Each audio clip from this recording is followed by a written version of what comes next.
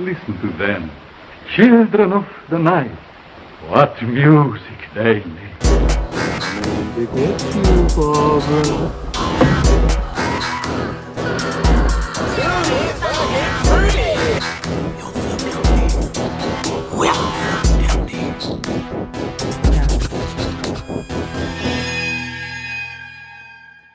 Alex. Oh, yes.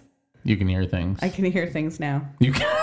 I just want to make sure we're all on the same page. Hello, everybody. It is our yearly Halloween special. Very exciting. Oh my god. Spooky. Here we go. It's like we disappeared for a really long time and then came back just in time for Halloween, and it wasn't planned in any way, shape, or form. We didn't decide that we were going to jump in at this point. It wasn't the spooky season that made us realize that maybe we enjoyed hanging around with one another and we should do a podcast again. Yeah, we even tried to throw people off the scent by starting in September. That's true. It wasn't like we hopped on the bandwagon. No, we didn't do any of those things. No, we've been here and we're back with our greatest hits. Our greatest hit. Yeah. That's actually the singular better hit. We're like Rick Astley. We came out with one song that sounded amazing, and then we turned around and changed two notes and released another song. I was not aware of that part of His two biggest singles sound exactly alike. Oh, really? Yeah. What's his other single? What is his other single? You're Never Gonna Give You Up is the first one, right? That's like the biggest one, and then there's more Rick Astley. I like his dance moves. I like when he does his backflip off the wall. Together Forever. Oh yeah. They do sound super similar. Yeah, it's literally. I actually like that song Vanilla better, Ice versus Queen, except he's paying royalties to himself. It goes dun dun dun dun dun dun dun dun dun dun dun. That's exactly what it's like. That's exactly like what coming back to the podcast airwaves has been like for all of us. Like Vanilla Ice? Yeah, we changed two notes. We just changed two notes and came right back and said we're brand new. I thought of it more as like a Nicole Richie story. You know, she did like The Simple Life with Paris Hilton, and then she kind of disappeared for a little while. Yeah, because she didn't do a porno. Yeah, and then she came back, and then all of a sudden she was like a fashion mogul. It's true, because she didn't do a porno. Because she didn't. Yeah, but Paris Hilton beat her to that because didn't she get into fashion first? Yeah, but Paris Hilton was like Y2K fashion, not like actual fashion. That's fair. Is that like you need to update your drivers to prevent the end of the world fashion? Like I don't understand. It's like what where Y2K your fashion thong is. used to come out of your pants. Oh, whale tailing. Whale tailing, a lot of sequins. Jersey like Shore. White powdery eyeshadow, you know, silver. Christina Aguilera. Who is Dennis? Britney Spears. Is that socially acceptable to say in What this did you day and say? age? Hoovers. Oh, Hoovers. Yeah, you know, Y2K. Bubbles. Bubble chairs. That's, yeah. Okay. No, but whatever. No, but okay. I'll send you a picture. I'll keep... Of a whale tail? No.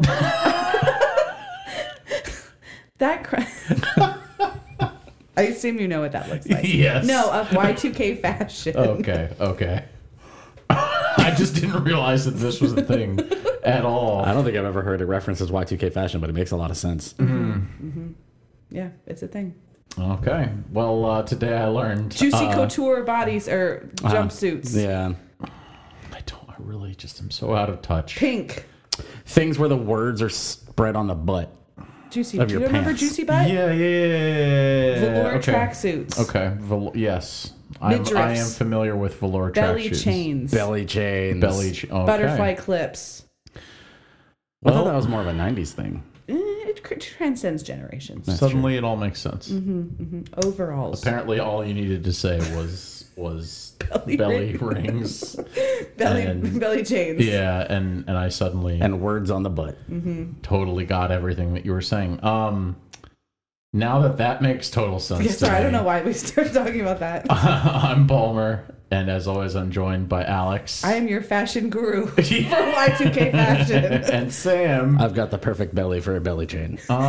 Skinny scarves. You should stop toying with my emotions and do it.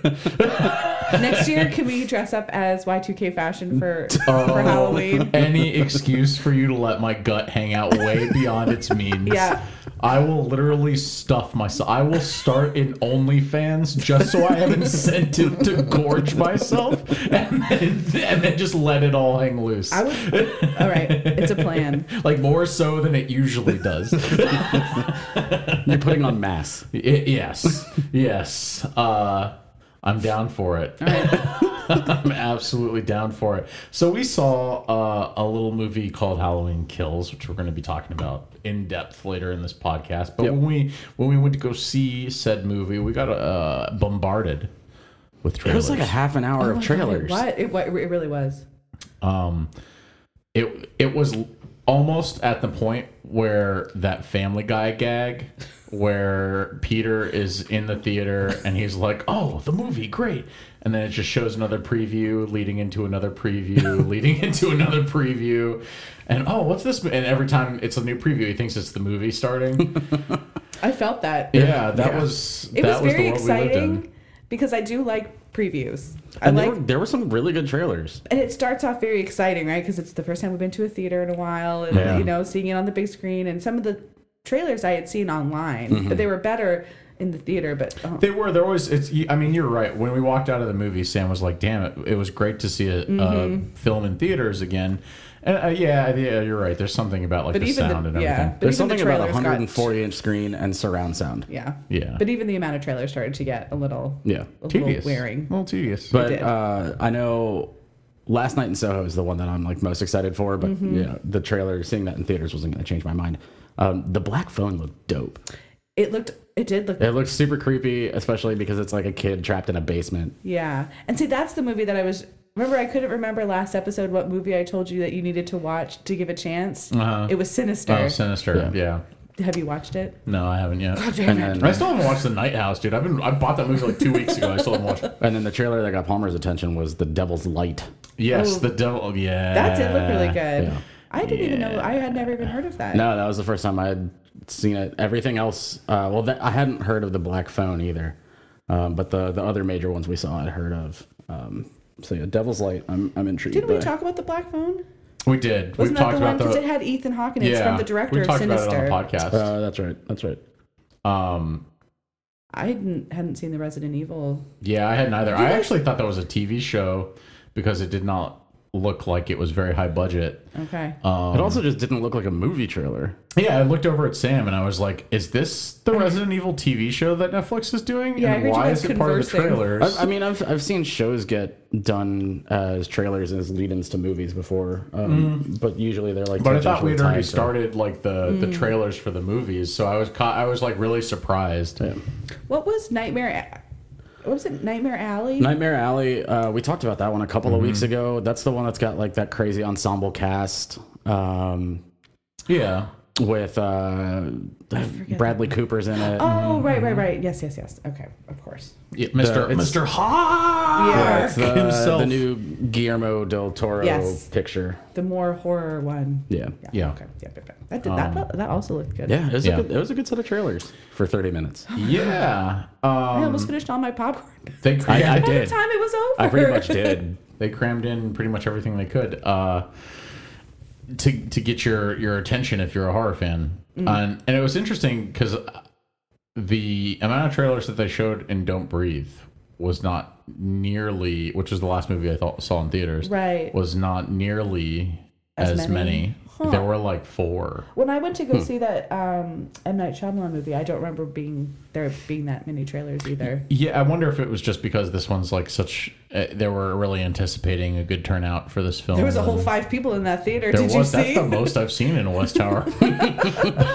That 5 people three includes of the them 3 were of us. us. Yeah, that's the most I've seen in a West Tower. I love how Sam, when he walked in, didn't realize there were 2 other people I had no in there. idea. It was just like, yeah, he's screaming. I had no idea. I was like, there's other people in We did. We thought we had the whole theater to ourselves for a moment. Yeah. And then 2 more people walked in on top of that. Oh, did so there they? were 7. Yeah, there were 7. in total. Yeah, because they sat in front of us.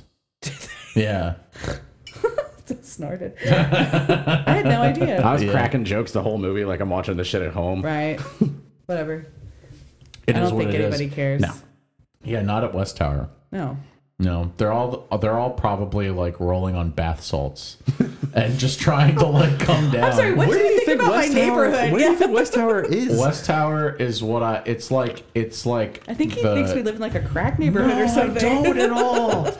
What is this? But like West a campus Tower movie theater? itself is like the isolated. Like every time I walk in there, I'm transported back to Yes. like a different time. The Y2K. It's It's because the grungier. seats don't recline. It's grungier and it's like sad.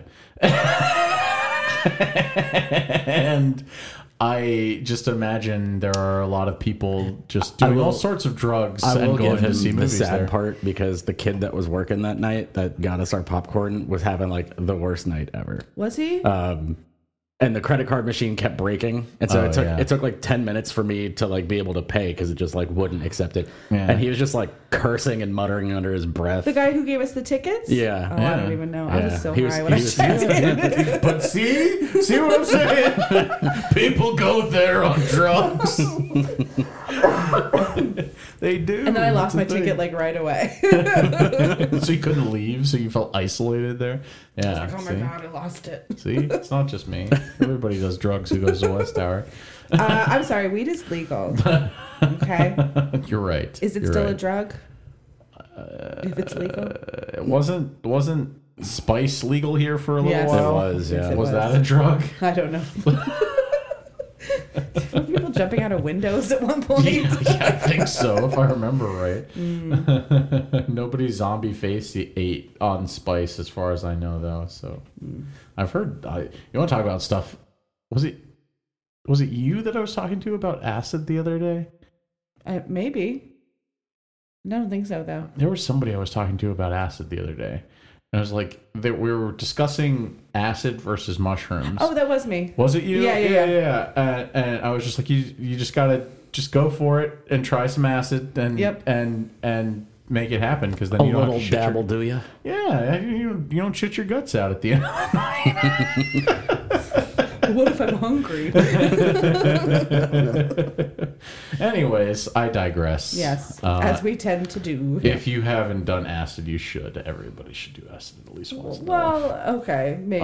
I mean, I guess unless you have like some medical complications or like, you're a little mental fucked up in the health head, illness, or like, yes. but like recognize that you have those things before you do acid. And if you're like a totally not perfect, but like sane You're a person, totally perfect person like me. just go for it and have some fun, man. Yeah. Like, You could probably microdose acid too. you could probably. I'm sure I you should could. start that. Microdosing acid. Okay, Charles Manson, calm down. You just go hang out with my brother-in-law. But he doesn't microdose. He microdoses mushrooms, doesn't Yeah. he? Yeah, which is pretty normal. Yeah. I don't think a lot of people out there are microdosing acid. Well, they may be. Maybe. I don't really know what the cool kids are doing. I don't know what the let's call them cool kids. If you're microdosing, then it's a cool kid thing to do. Yeah, absolutely. So somebody shot somebody. Oh yeah, but that Yeah. isn't. Maybe we should stop talking about And microdosing. A pretty big name. it was shot eerily, somebody. yeah, it was eerily similar to an event that happened about a movie that we just talked Did about we not too long ago. manifest this? you I guys? wonder if we did, actually. I wonder if we had something to do with Do you this. remember that conversation we had during the podcast? Like, how often does this happen? And then at one point, I think we said, "Do you think this will happen again in the future?" And This I is think our we fault. all were like, And it's been a month. And I think we all, I vaguely remember us saying like, "Yeah, I think it will probably happen sometime in the future soon." I Yeah, really I need was- to stop dabbling in chaos magic. I was definitely expecting it to happen to like some no-name Right? situation, but Yeah. It's so tragic. yeah. So we're going to talk about this for a bit, and for anybody that wants to skip ahead, this is going to be pretty big. Well, yeah, so we're about to give, because I'm an uneducated plebe Mm. about this. I'm aware that somebody shot somebody. I'm aware of some of the details behind it. But Sam I went down a has rabbit been, hole last weekend. Sam has been like a famous journalist that I can't even think of the name of one. He needs a Pulitzer for the amount of shit that he has regurgitated upon this page. Yeah, I went down a very long rabbit hole over the course of the week and talked to quite a few people about it. Woodward and Bernstein are two There famous you journalists. Thank you. I can think of one. Got it. Got it. Nailed it. So this is kind of an update on what happened on the set of Rust. This is also kind of an update on everything going on with IATSE. At least you didn't name a Family Guy journalist. I don't know. Oh, Christina Yang. Agent reporter Trisha Takanawa. See, reporters I feel like are different than journalists because I can name reporters. Yeah. I was thinking about like the written print journalist. Okay. So if you're tired of hearing about IATSE and you already feel like you know what you need to know about what happened on Rust, go ahead and skip ahead like 20 minutes. 25? 20 minutes. I'm going to try to keep it to give that. yourself 25. Yeah. But last week I said I was going to stop talking about this until the ratification process was done, but obviously something happened. So if you don't pay attention to Hollywood, you've probably still heard about what happened on the set of Rust. We absolutely manifested this. Yeah, We told you. So we're also sorry ourselves. So Alec Baldwin, the famous Alec Baldwin, the terror of the right for his portrayal on Saturday Night Live of Donald Trump, shot and killed cinematographer Helena Hutchins and injured the director Joel Souza. I don't actually know how to pronounce his last name. So I've spoken to a couple of people that are either in the film industry or part of IATSE, and we'll be sprinkling in some of their comments as I go. We're still in the early stages of the investigation. He did interviews, you guys? Yeah. But in retrospect, like Alex mentioned, how we manifested this when we talked about it on The Crow, we're going to dive into this a little bit. So some background information on IATSE that I learned about by talking to a union president. They cap their work week at 65 hours, and there's 152,000 members, which has doubled from the last 20 years, which is pretty unheard of for any industry. The contract that's under negotiation that we've been talking about is known as the Hollywood Basic Agreement, and currently what membership knows about it is the summary document, so pretty much bullet points outlining everything they've talked about. Okay. And what they've been waiting to do is ratify all the legalese that's getting written out. It's in comparison to the STC, which I'll mention more in a bit. It's literally just reading a legal document. The STC document, which is available online, you can pull up and read and understand everything, as long as you've gone to high school. The STCU is a 9-hour turnaround. Sorry, middle schoolers. Yeah, sorry. Not for you. So currently, a lot of unions have 8-hour turnarounds. The STCU has a 9-hour turnaround, and one of the points that they've argued for in the Hollywood Basic is a 10-hour turnaround that we talked about in the last couple of weeks. And here's one of the important parts in the STCU. Article 25, no worker should be placed in imminent danger, which takes educated membership to utilize. The quote that I got from the union president was, if somebody in the union is working and they say, I think I'm in a place of imminent danger, I'm not going to do that, whatever they've been told to do.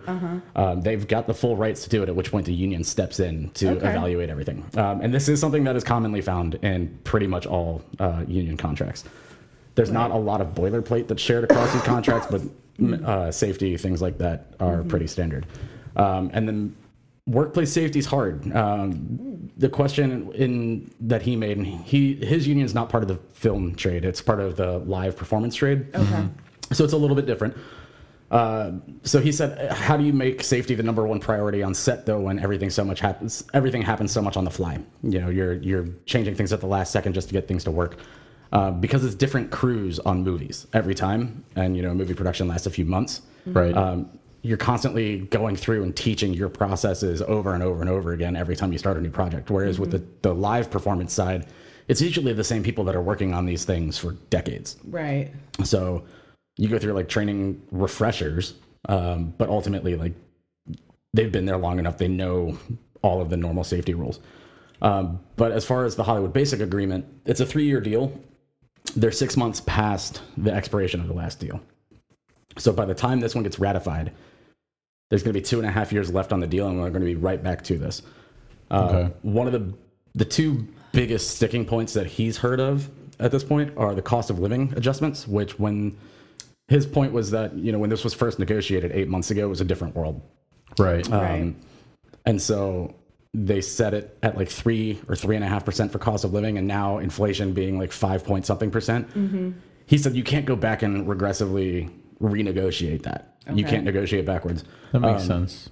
And then I guess. Yeah, and then residuals are the other big sticking point. We've talked about this before with the streaming services and how they're encountered.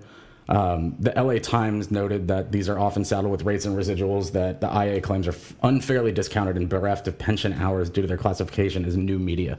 So that's been one of the big sticking points with the negotiations. Right. And with this one, it's no different than any other vote in the United States. A lot of folks are often disengaged, and then they vote. And after they vote, when they've learned a couple of things or seen a bunch of shit online, whether it's true or not, then they decide to get engaged. But at this point, it's too late. And they don't necessarily have all the information they need to make an informed decision. He mentioned, the union president I spoke to said that, his gut feeling as far as whether or not this gets ratified is a toss-up. He said 50-50. He's really not sure. Okay. But he did mention that the last Hollywood Basic Agreement, everybody was saying it wasn't going to get ratified, but it did. Okay. Not totally out of the park. Yeah.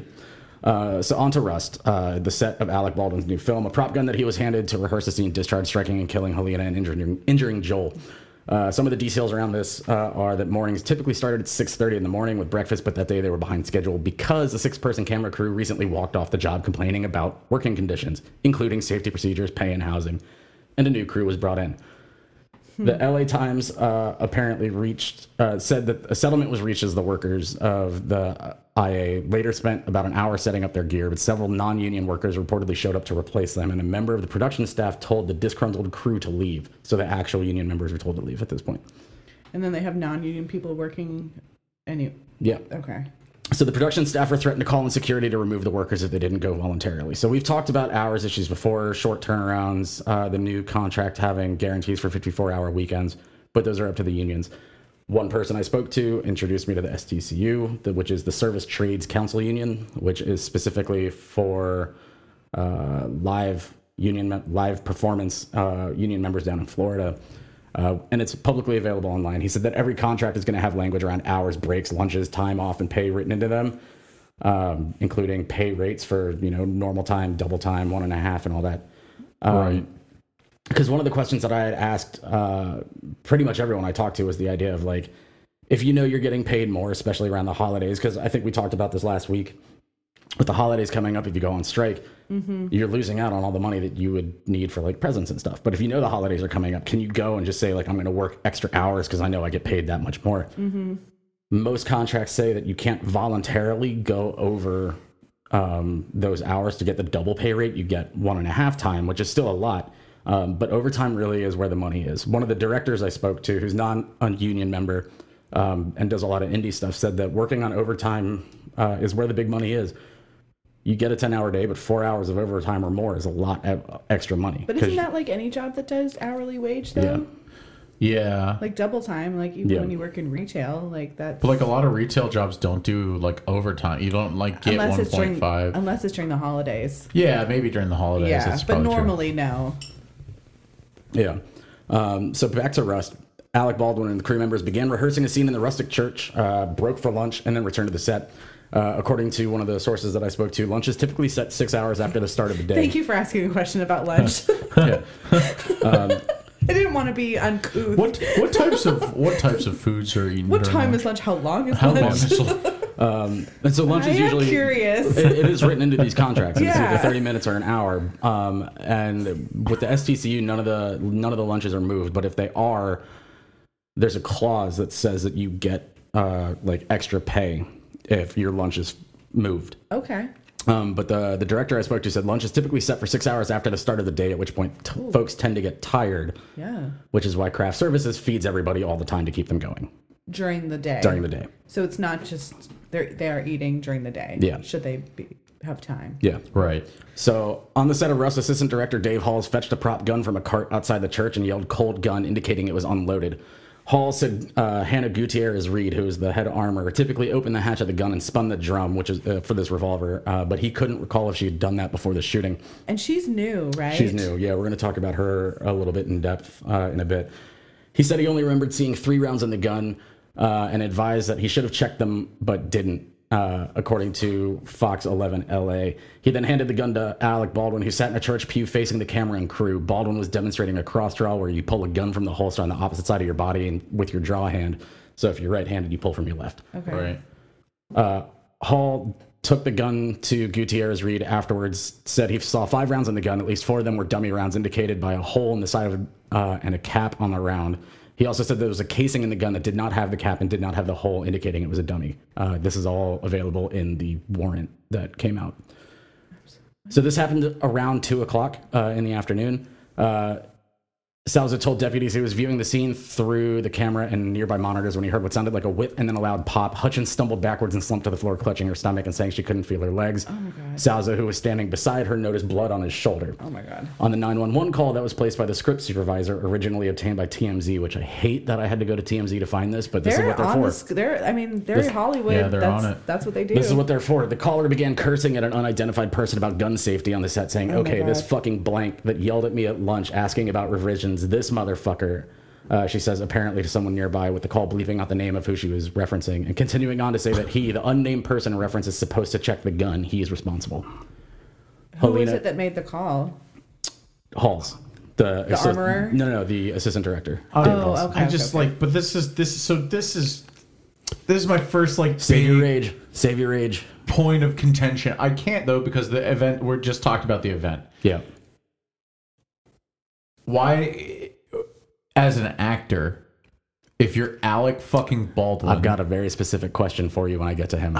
And it is this question. So just hold on. We'll get to it. All right.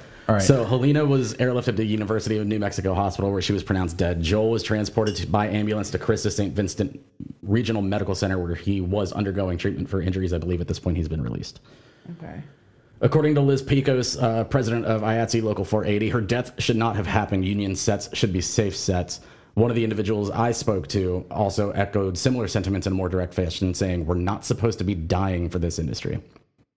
Days before this happened, Helena had posted a photo of the crew on Facebook with the caption, IATSE Solidarity Stand on Rust. As a member of the Cinematographers Guild and Souza, a member of the Directors Guild, which are both parts of IATSE, I went looking for more information about the union as a whole, and I spoke to a member who is, like I mentioned, not a member of the film guilds with Stagecraft for Life Productions, and he explained that IATSE, which I didn't know, covers all sorts of different technical unions.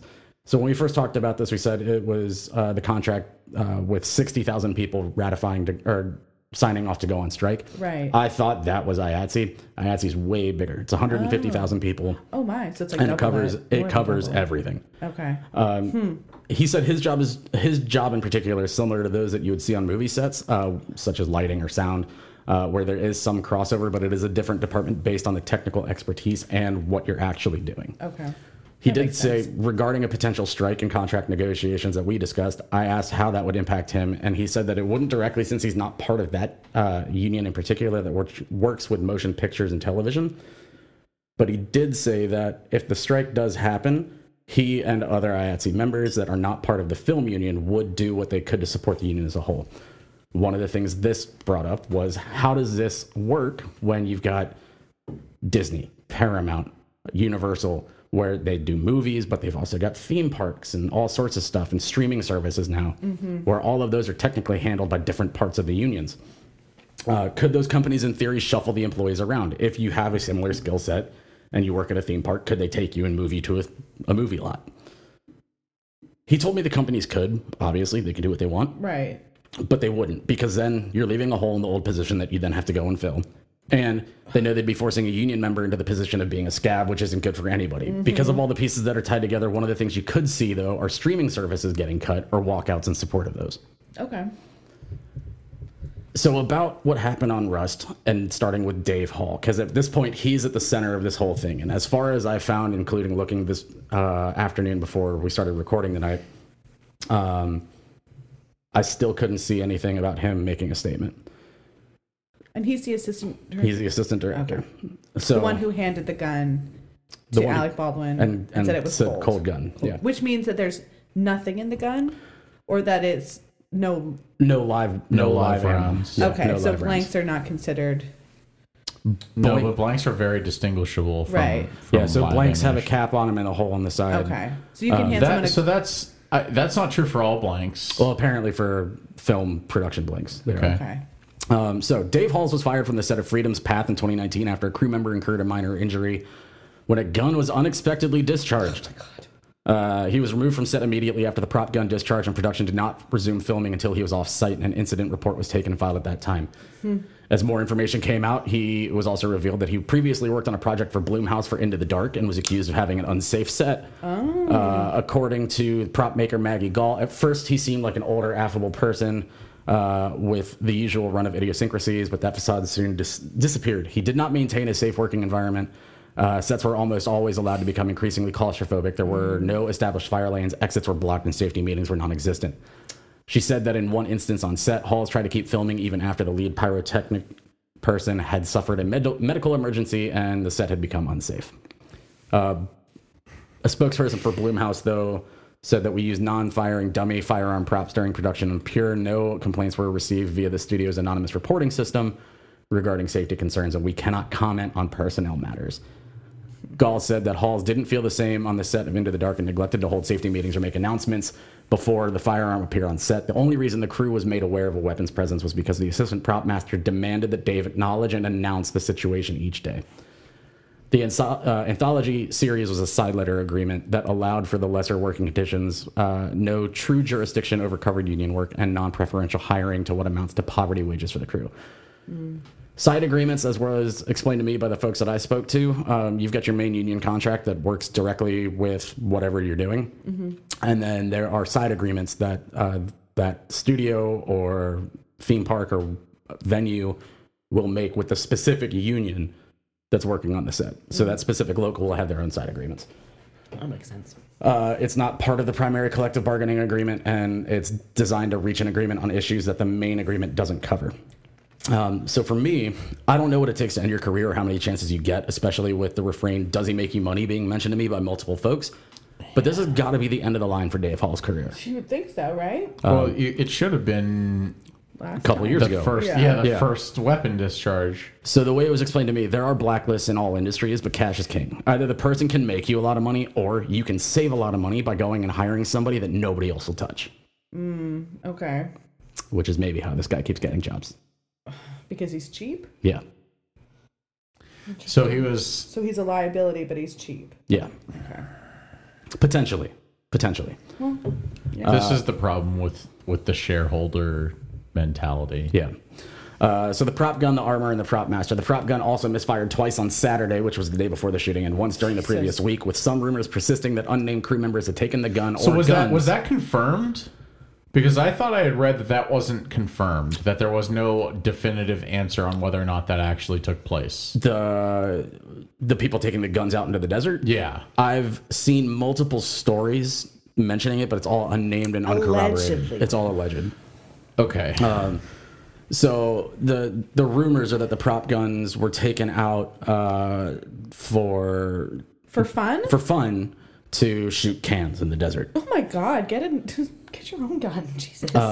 So just hours before the fatal accident, a group of crew members had taken the firearms supposedly to go plinking, which is shooting cans in the desert, or shooting cans off of fences and whatnot. Planking. Yeah.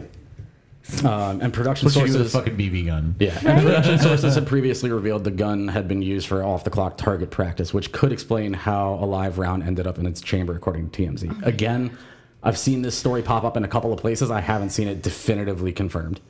I think that's something that will come out with more of the investigation. But so that would make sense as to why the there's a live round still made in it into the weapon. But But how did no one notice?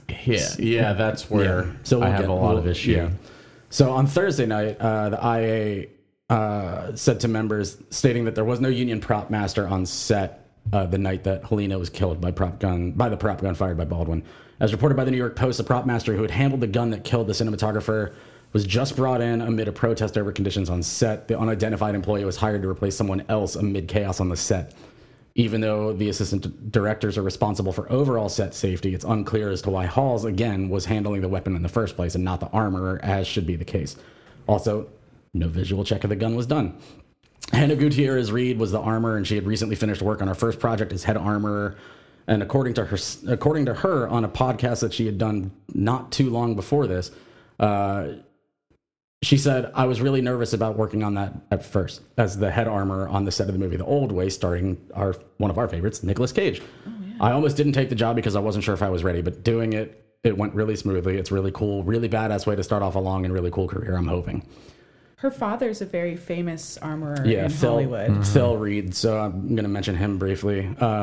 But she said she checked the dummy bullets on the day of the shooting to ensure that none were hot rounds, and she also told a detective that while the guns were used for filming were locked up during the crew lunch break, ammo was left on the cart unsecured, according to the search warrant. On set anyways? Like live round ammunition? It's just chilling on a cart? So I assume what she meant by that was like the blanks. Okay. So according to a different armor and weapons master, Brian Carpenter, you have to make sure the weapon is truly cold, which means there should have been no rounds in there, period, especially if it's a rehearsal. Right? He continued. That's the part that I'm trying to wrap my fucking... Okay. Yeah. He continued, while it's acceptable for some actors to want to get a feel for the weapon during rehearsals, it's crucial to ensure the guns are not filled with any rounds. Weapons on set should be confirmed cold by 2 people to avoid such events. And then, as I mentioned, with the old way, Nicolas Cage walked off set screaming at her after she fired a gun without warning for the second time in 3 days, while the movie's key grip, Stu Broombow, told the outlet, "Make an announcement, you just blew my fucking eardrums out." Cage yelled as he walked off the set, according to Broombow. He also told the assistant director of the armor she needs to be let go. And then... She got some of that Cage rage? Yeah. For real? He said she needs to be let go, and he detailed a series of complaints that were made about her, including that she walked onto the set with live rounds or blanks without announcing it to the cast and crew. She also apparently walked around with pistols tucked under her arms, such that they were pointing back at people and allowed firearms to be aimed at people. Oh my God. One of the big things that I learned about this is anytime you see a gun being pointed at somebody on set for a movie, it's always pointed at an angle away from them. Cameras are always mounted behind plexiglass. So you're never actually pointing it directly at somebody. It's all perspective to make it look like you are, but you're never pointing the gun directly at somebody. And according to another crew member who spoke under the condition of anonymity, Gutierrez Reed put the cast and crew in several unnecessary and dangerous situations. She is the daughter of Phil Reed, famed armor and weapons expert that got his start on Tombstone and is pretty much synonymous with movies that have a lot of bullets. From one of the folks that I spoke to, a lot of us get hired solely by word of mouth. She's a rookie, young and experienced, but her dad's well known, and you got to start somewhere. Makes sense. Yeah.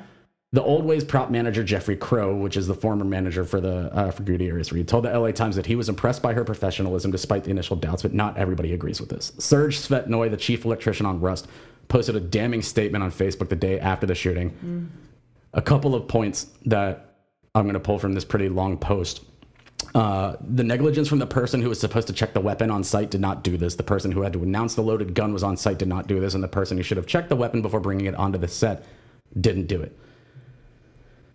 He never names Gutierrez Reed specifically, but he does say this. I'm sure that we had professionals in every department but one, the department that was responsible for the weapons. There's no way a 24-year-old woman can be a professional with armory. There's no way that her more or less the same age friend from school, neighborhood, Instagram, or God knows where else can be a professional in this field.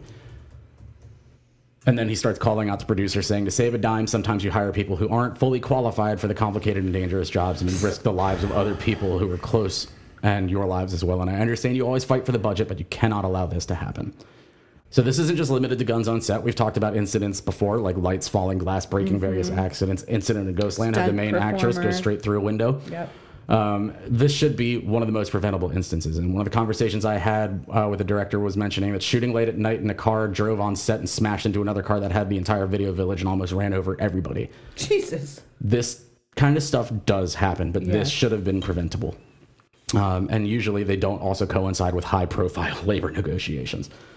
Also, one of the actors, according to TMZ, came out, Ian Hudson, who plays an outlaw in the film, described the shooting a scene where his character was gunned down as life-threatening because of the use of real pistols and rifles on set, and that everyone on the camera crew was protected by shields. That made me question me being in front of the camera and in between all that fire, and said when the rounds were released, when they shot at me, I actually felt the blanks hitting my body and face, and I could feel the wind from the shotgun being discharged. And then finally we get to Alec Baldwin.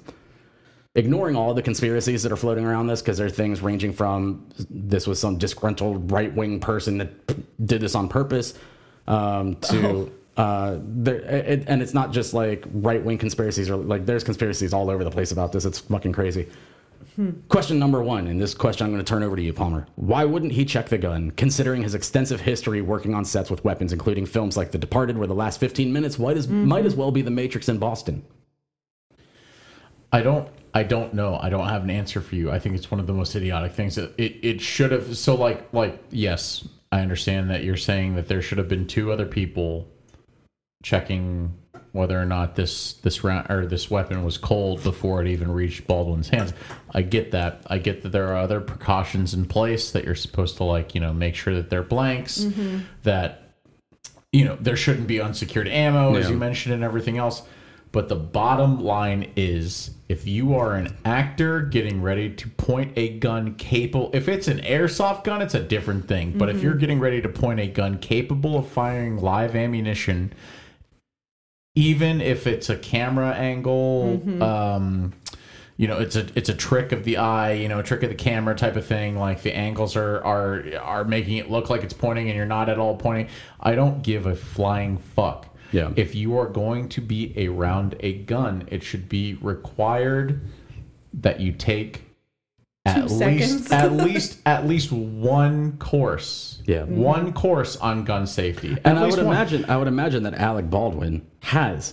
Then he should know to check the gun. It takes a second. It does. I don't give it the fact of the matter is and I genuinely feel terrible for the man. I do. He just killed somebody, and he didn't mean to. And regardless of the budget situations, regardless of everything else, it was an accident. It was. Yeah.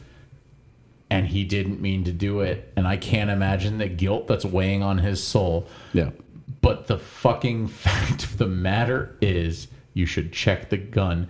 The best actor in Hollywood that I can think of that springs to mind that really follows gun safety procedure because he knows guns in and out is Keanu Reeves. Yep. I've watched him training. I watched the videos of him training with LA SWAT and shit. That guy spent It's because he's days.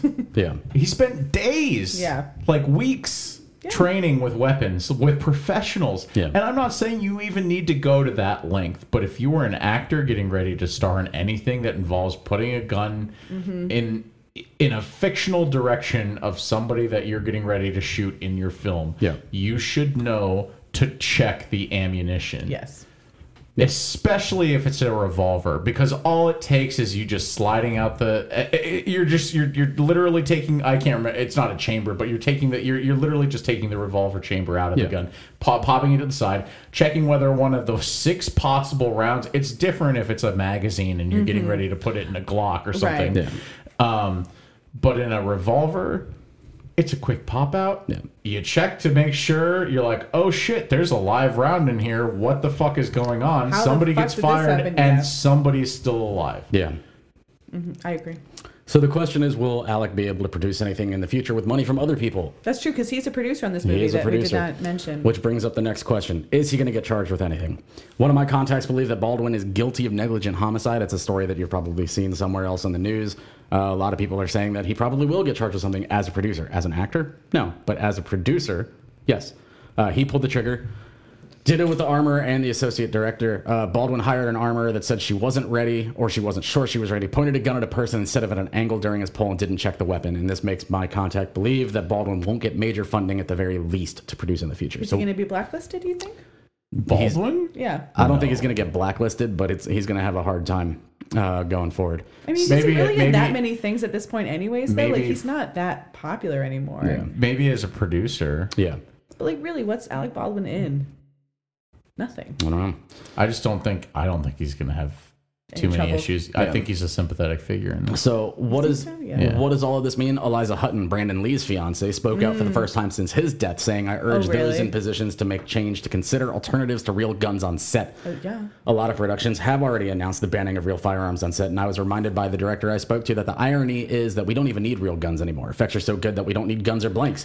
It's he true. even reminded me that the Ash vs. Evil Dead TV series, Bruce Campbell has a shotgun for a hand, and the shit looks great on the show and fired amazingly, and it's all You can make CGI. dinosaurs that Yeah. look real. Why can't you make fake guns? Every gun that is in the Marvel movies is literally just Just like a... a fucking stick with orange tape on it in certain okay. parts, and then they CGI. There's I just the other day, and I didn't. It's so funny.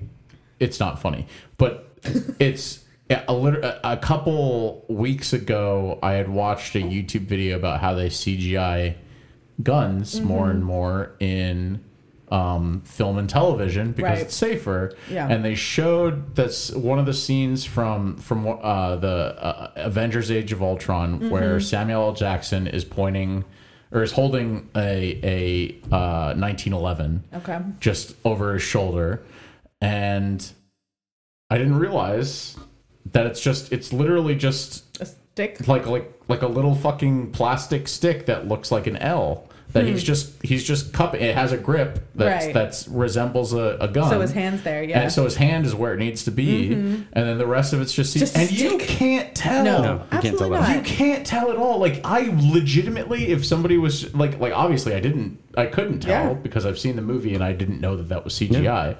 But there's literally nothing in there that really would show to the naked eye that that's CGI. And most And if- people would never notice. Yeah, and if it's that good, then why wouldn't you do that? At the very least, I don't understand why they're not using airsoft.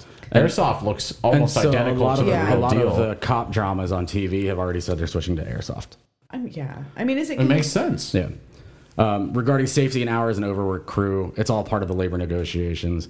Could New Zealand's 5-10-hour days and that's it make its way to Hollywood? What about the people that are in the industry that are used to the grind? Things like the 48-hour film project, which is a full 2-day dash to create a film.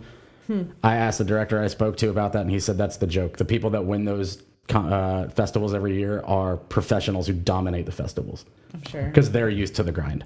They know how to work those compressed timelines, and if you factor in the overtime pay and you strip out all of that to work a hard set schedule, pay rates have to change. And if pay rates change and production timelines change, then we're back to talking about the $200 million movie budgets that we talked about last month and whether or not those are ever going to go away. Okay. I don't know where this is going to end up for the IA or if this incident pushes them in one direction or another as far as the ratification that's coming up. What we do know at this point is that much like everywhere else, the dollar is the bottom line, and the crews that make these movies happen are willing to put themselves in situations that we never even have to think about, all while getting squeezed by the folks with the money. Based on one of the conversations I had, everyone thinks about everything that we do making movies being glamorous, and it's the opposite. You need to trust the people you're working with, and we only want to work with people that we trust. It's hard enough already in the relationships with people that make these miracles happen. Making a movie or anything like that is a miracle. You have to trust the people that you work with, and we don't even think about the fact that you need to trust the 50, 60, 200 other people that are doing completely different jobs, that they did their job right to make sure that stuff like this doesn't happen. Yeah, I feel like in this situation, so like with The Crow, that was different. Yeah. Like that was a blank round that forced Yeah, that was a blank round that got lodged and another blank round that then fired out. Yeah. because of that was a much different situation.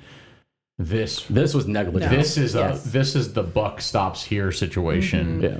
They are different. Getting ready as an actor, you're handed the weapon, you're told this is a cold weapon, flick it out, check, bam, that would have prevented the whole situation. Yeah. I don't understand how that's not a standard. Yeah. If you're going to work with, like I said, weapons that are capable of firing live ammunition, I don't understand how that's not a standard. So just before It baffles recording, me. just before recording the night, Alec Baldwin spoke for the first time about the incident, saying it's an active investigation in terms of a woman died. She was my friend. We were very, very well-oiled crew shooting a film together, and then this horrible event happened. There are incidental accidents on film sets from time to time, but nothing like this. This is a 1 in a trillion episode. It's a 1 in a trillion event. He said he's extremely interested in limiting the use of real firearms on set following this. But remember, how many bullets have been fired in films and TV shows in the last 75 years? This is America. How many bullets have gone off in movies and on TV sets before? How many billions in the last 75 years? And all of it nearly without incident. So what has to happen now is we have to realize that when it does go wrong, and it is this horrible, catastrophic thing, some new measures have to take place. Rubber guns, plastic bullets, no live or real armaments on set. It's not for me to decide, and it's urgent that you understand I'm not an expert in this field. So whatever other people decide is the best way to go in terms of protecting people's safety on film sets, I'm all in favor and will cooperate with that in any way I can. So all of this is just like the investigation's ongoing, but at the end of the day, rest in peace, Helena. Get better, Joel. Keep bracing yourself, Alec, and hopefully don't go drinking. And Dave Halls, you better keep hiding or whatever. Yeah, that guy sounds like a real piece of shit. All of the I looked at him. He looks like a piece of shit. all of the IATSE's got our support because obviously we'd have nothing to talk about if it wasn't for their passion. But once again, you're not supposed to be dying for this industry. True, true. So with all that said, let's get on to the fucking headlines. Let's make it happen.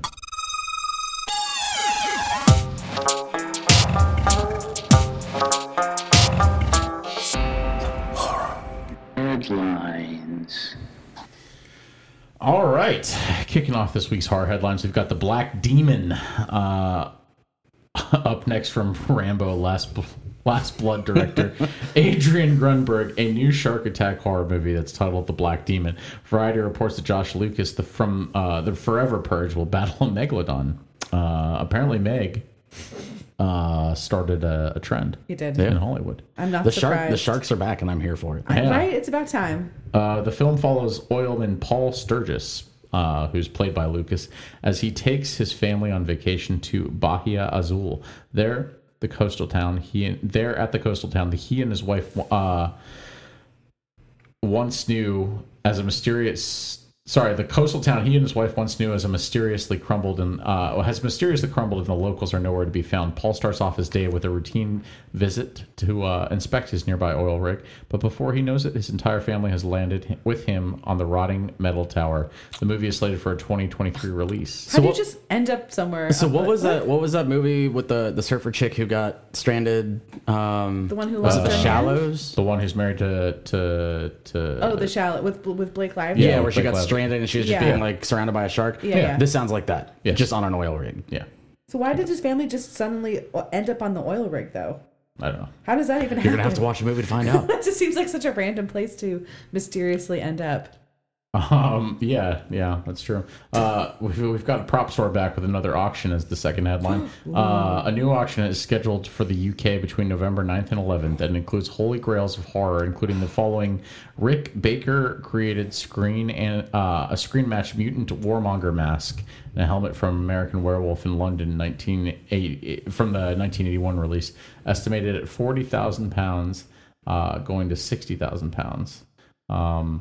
Michael Myers mask from Halloween Resurrection in 2002, We'll talk about that mask a bit at the end of the episode. estimated to be £20,000 to £30,000. That's a lot of money for that terrible fucking mask. Yeah, It's still a mask, though. It That doesn't is true. matter. That it is is. Freddy Krueger's razor finger glove from A Nightmare on Elm Street 3, Dream Warriors from 1987, estimated to be £20,000 and £30,000. The difference is that Dream Warriors is a good movie. Yeah, that's what I'm saying. Like it's the same price. It's the same price estimate. It doesn't make sense. Yeah, full-size Santee display figure from The Devil's Backbone in 2001, estimated to be between £15,000 and £20,000. Freddy Krueger's hat from Freddy vs. Jason, estimated to be between £15,000 and £20,000. Jason's hockey mask from Jason Goes to Hell. Ooh, That's a nice one. that's pretty cool. That is pretty cool. I know people hate that movie, but The next I one. love The it. next one's my favorite. The Lament configuration my puzzle box favorite. from Hellraiser. I can't believe that's only That's surprising. £10,000. It's the cheapest one. It's not the What cheapest the one, but it's one of the fuck? cheapest ones. Oh, it's not the. Yeah, I guess. But, like, it's the it's, third cheapest one. It's shocking that for the price of a shitty used car, you could get that compared to some of the other things on this list. But why would you want? I would much rather own the Lament configuration box than Michael Myers' fucking mask from Halloween Resurrection. Absolutely. Yeah, It's twice the price. it is Absolutely. twice the price. What the fuck? I guess it's not as popular. Yeah, I don't know. Freddy Krueger's sweater from Wes Craven's New Ooh, that's Nightmare. a nice I would one. rather own that. That's only £8,000. Here we go. Now we're getting into the cheap territory. This is where I come in. £8,000? Yeah, 16 grand? No problem. Michael Myers' hero knife from Halloween 2 from 2009, the Rob Zombie one. Yeah. Estimated to be between £6,000 and £8,000. Gremlins puppet from Gremlins 2, the new batch, estimated between £5,000 and £7,000. See, that's another thing that doesn't make any sense to me. A puppet? Yeah. Yeah, A the full actual fucking puppet. puppet from Yeah. the movie's Gremlin. I would rather buy that than I'd rather anything have And else it's on the this. cheapest one on the. Yeah, It's that's the cheapest one on that's there. crazy to me. You can bid online if you've got the cash, or if you just want to send it to us. Yeah, if you want to buy take us one of these things, we'll take the Gremlins. Yeah. Lament configuration box and hockey mask is Also nice. top on the list, but I'll take any of these. Yeah. Imagine if someone just bought Maybe this. get us the box and the cash. Is that asking too much? And the Gremlin. Christmas is coming up. Here's your friggin' $6,000 Christmas present. Next up, Jonathan Davis is in some indie horror. VFX artist turned director Joshua Petrino has entered a post-production on his indie horror film The Devil's Tree, and it's just revealed to Bloody Disgusting that the film's villain is played by none other than Jonathan Davis. Yes, that Hell yeah. Jonathan Davis. Yes, that from Jonathan Korn. Davis. The kilt-wearing, bagpipe-playing, barely able to breathe. I'm glad yes, you did. him. Thank you. I mean, was no one gonna do it? No, I was thinking it in my head. I was just waiting to see if somebody would else go first. He'll be playing the ominous The Pet, which is a fitting villain name for him. If I was gonna call him a villain of any sort, it would be The Pet. Either that, or he'd be the Gimp in Pulp Fiction. Oh, hey now. Alongside Addie Miller, and Laid to Rest and Chrome Skull slasher Nick Principe. I liked Laid to Rest. That's interesting. Maybe you'll like this. Maybe I should watch it. In the film, after visiting a landmark tree rumored to be a gateway to hell, a group of friends holds a pitiful house party. I almost said horse house party where, without explanation, they realize they mentally can't bring themselves to leave. This is a real tree too, you know, Yeah. in New Jersey. Is it? Well, we've talked about it before. We have. Because wasn't this the tree that they were looking for in House of a Thousand Corpses? Oh, I don't know. Holy fuck! What? It looks similar Okay. to the one they had in like the guidebook, right? Yeah. So Jonathan Davis has officially entered the zombie universe. Is that what I'm hearing? I think so. Shortly after this revelation, torment and slaughter begin at the hands of a supernatural killer with a warped, sadistic sense of humor. Ooh. I could see this. I think it sounds good. I feel like this would be a decent popcorn watch if you Yeah. can find it Yeah. for like $5 or under for a rental type I'm of sure thing. it'd be like $3.99. Yeah, for sure. I guarantee you Amazon will have this for 99 cents in like 2 months. Probably. You think 99 cents? 99 cents Yeah. for a rental. For rental. Yeah. Okay. Yeah, fair. Fair. Next up, we've got more Snyderverse zombie stuff coming around. He must have knocked it out of the park with that I enjoyed it. Netflix film. I enjoyed it too. I thought it was really. I thought it was fun. Yeah. Really. I was almost at really good, and that was a stretch. I had to You're stop really, myself. But it was fun. It was really fun. okay. It was fun.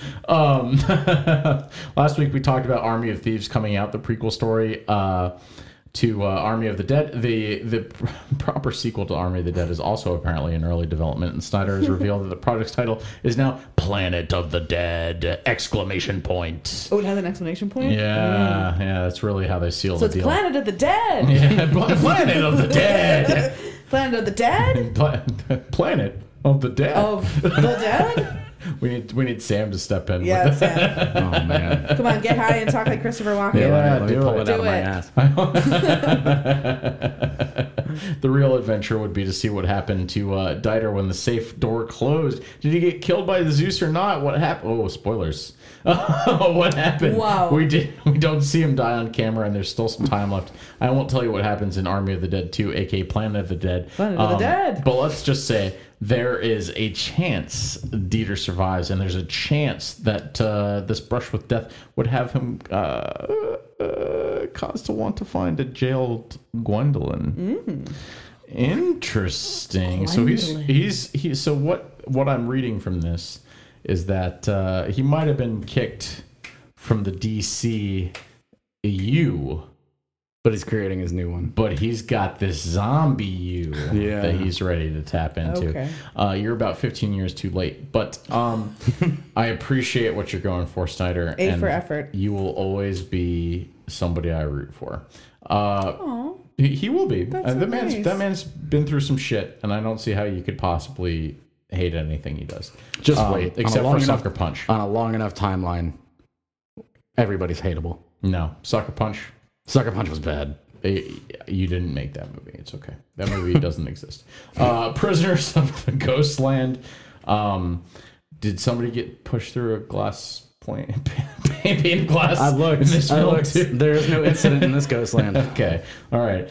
Prisoners of the Ghostland was recently described by Nicolas Cage himself as being the wildest movie I have ever made. So I've got a bone to pick with that one because I feel like he says that about every movie he makes to drum up stuff. To get the hype going, it's Yeah. the hype train. This is But the if this wildest movie I've ever this, done. If this ends up making like Mandy look like, I don't know, I fucking doubt it. what was that, the one that I just watched of his? The Christmas one where he goes Pig? back in time? No, not not Pig either. It the was one where he was Where he doesn't Willy's talk? Wonderland. Yeah, where he doesn't talk. The Willy's Wonderland. Yeah, That's, that's yeah, it. If this ends up making Mandy look like Willy's Wonderland, then Nicolas Cage has never spoken a lie. You didn't but like Willy's Wonderland? I liked it. it was fun. It was really It was no fucking weird. Mandy. It was really fucking weird. But he's saying this is the wildest movie I ever made.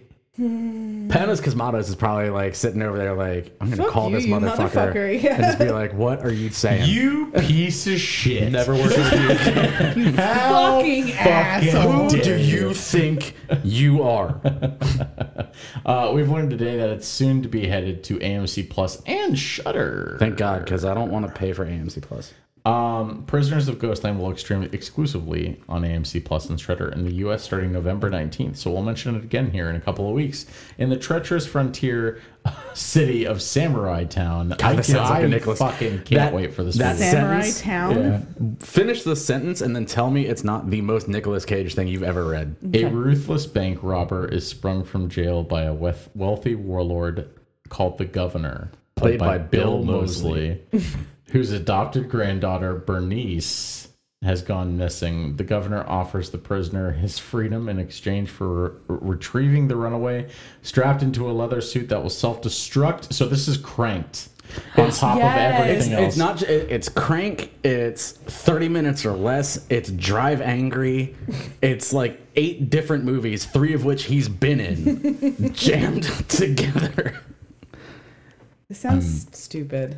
I'm in. Oh, just wait until you hear what Nicolas Cage describes this suit as. Yes, strapped into a leather suit that will self-destruct within 5 days, the bandit sets off on a journey to find the young woman and his own path to redemption. Cage recently described, "It's out there."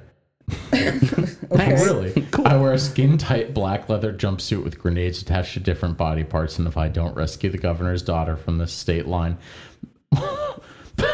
where they're all ghosts, and bring her back, they're gonna blow me up. So this is like fucking Cranked meets the entire Snake Plissken series meets fucking Samurai Champloo meets like, I don't even know. This sounds batshit. It does. It sounds batshit. does So sound I'm inclined to believe that this might be one of the craziest things that he's ever worked on. Because I wonder if that translates to good. I don't know. I don't think necessarily. I don't think it does. I will say this though. Everything we've seen since the Cage resurgence, The Cage is on. I have yet to be disappointed. Yep. You're right. Yeah, I mean, I'm still waiting for that high that I got from Mandy. But I haven't walked away from any of them. Nope. Like why did I watch Yeah, this? that's true. They've all been very good. That's true. He's killing it. I'm really they've happy all- that he's at- back. at the- I'm not even a huge fan of him, and I'm really happy that like, he's back. And I am because I've been a very big fan of Nicolas Cage for Oh, a we know. very long time. Oh, really? Sam, really? I had no idea. Oh, Did you really? know that about him? I didn't. It's like I don't it's have like- opinions. It's okay. It's like where so Nicolas Cage to him is like Kanye West to me, where I genuinely cannot tell whether or not he's joking. No, I am not joking. I have I think far in the too many of beginning- his movies on DVD that In the I don't beginning, he actually might watch. have been joking. Yeah, but now it's about become, some of them, right? But Like- now it is who he is. Like what? So you criticized me about Kanye, but you haven't too. You do the same thing. No, because I actually mean it. Have you always meant it though? Yes, How do you Con know Air, I don't? amazing. Gone in 60 Seconds, Okay. amazing. Con Air, it's not amazing. It's not amazing. Yes, it is. No, it's not amazing in like an ironic way. John Malkovich as a bald-headed Steve psychopath that Buscemi hijacks as a a fucking plane. pedophile. Amazing. Okay, like Face Off it's Incredible. not. No, it's not incredible. It's Incredible. ironically It's fun. incredible. It's John fun. Travolta and Nicolas Cage trading faces and seeing who can chew on the Face most scenery. off. It's- Incredible. it's Gone in 60 hilarious. seconds. Stealing Okay. some of the coolest cars that have ever been made in one night. Awesome. Ironically Interview awesome. with the Vampire, hilariously bad. Ironically This awesome. motherfucker just They're said so bad Interview with the that they're Vampire. good. Matchstick Men. Okay. Terrible, but this dude goes batshit insane does. because he runs out of his meds. Like, I fucking love Nicolas Cage. I can't argue with that. no, almost- I agree with you, but it's not like it's his movies are good in an ironic way. Yes. Okay. I'm not saying all of his movies are great. I never said that his movies are like Raising Arizona is a good movie. yes. And that is you know what I mean? But that's not Gone in 60 Seconds. Correct. Kick-Ass is a good movie. Him as fat fake Batman, the best. Oh my god. And you know all how his I can movies prove are that? amazing. You know how I can prove that? Because How? when Jim Carrey came in the second one as the whatever he was, The Joker? no, in the second Kick-Ass, Oh, I think second Kick-Ass. Oh, yeah. terrible in comparison to Nicolas Cage. Well, yeah, obviously. It's not his brand. It's not. It's not. It's just not. I really just. I'm Do really you like looking forward to Nicolas watching Cage this. more I'll or put it Bruce that way. Willis? Nicolas Cage. Okay. Is Bruce Willis another? I wasn't aware of this No, Bruce no. Willis love. He just No, likes it's Die Die- Hard. Die Hard. He just likes Oh, Die okay, Hard. it's just Die Hard. He's Okay. not your favorite. Like no, Bruce Willis has some stuff that I like. But he's like in. I was gonna say he's in some of the movies you like. He's got some stuff that I like, but like Nicolas Cage, I will fucking go to bat for every day. That's fair. I will sit down and watch a Nicolas Cage movie whenever it's on. Nicolas Cage has never taken he's taken a lot of roles just for the paycheck because this dude has a weird history of like buying castles and shit and going Yeah. bankrupt. Right. But he's never taken a day off when it comes to working on set. That dude is at 110% every time a camera's rolling. Did you ever see that Christmas movie he was in, The Family Man? Yeah. It's good, right? Where he gets a fucking Slurpee thrown at him? yeah, it's good. It's awesome. cute. I like it. You know, And Tom Cheadle's in it. I don't think anybody's over here trying to question Nick Cage's work ethic. You know what I like about him? I've He never works. heard that come under He fire. works hard. Well, he did totally work himself out of debt. Yeah, he from did. building said And castle. now he's just having fun. And now he's just doing the damn thing. Yeah, no more Ghost Rider, only good movies. I never saw Ghost Rider. Was it not good? Oh, it's terrible. Not good.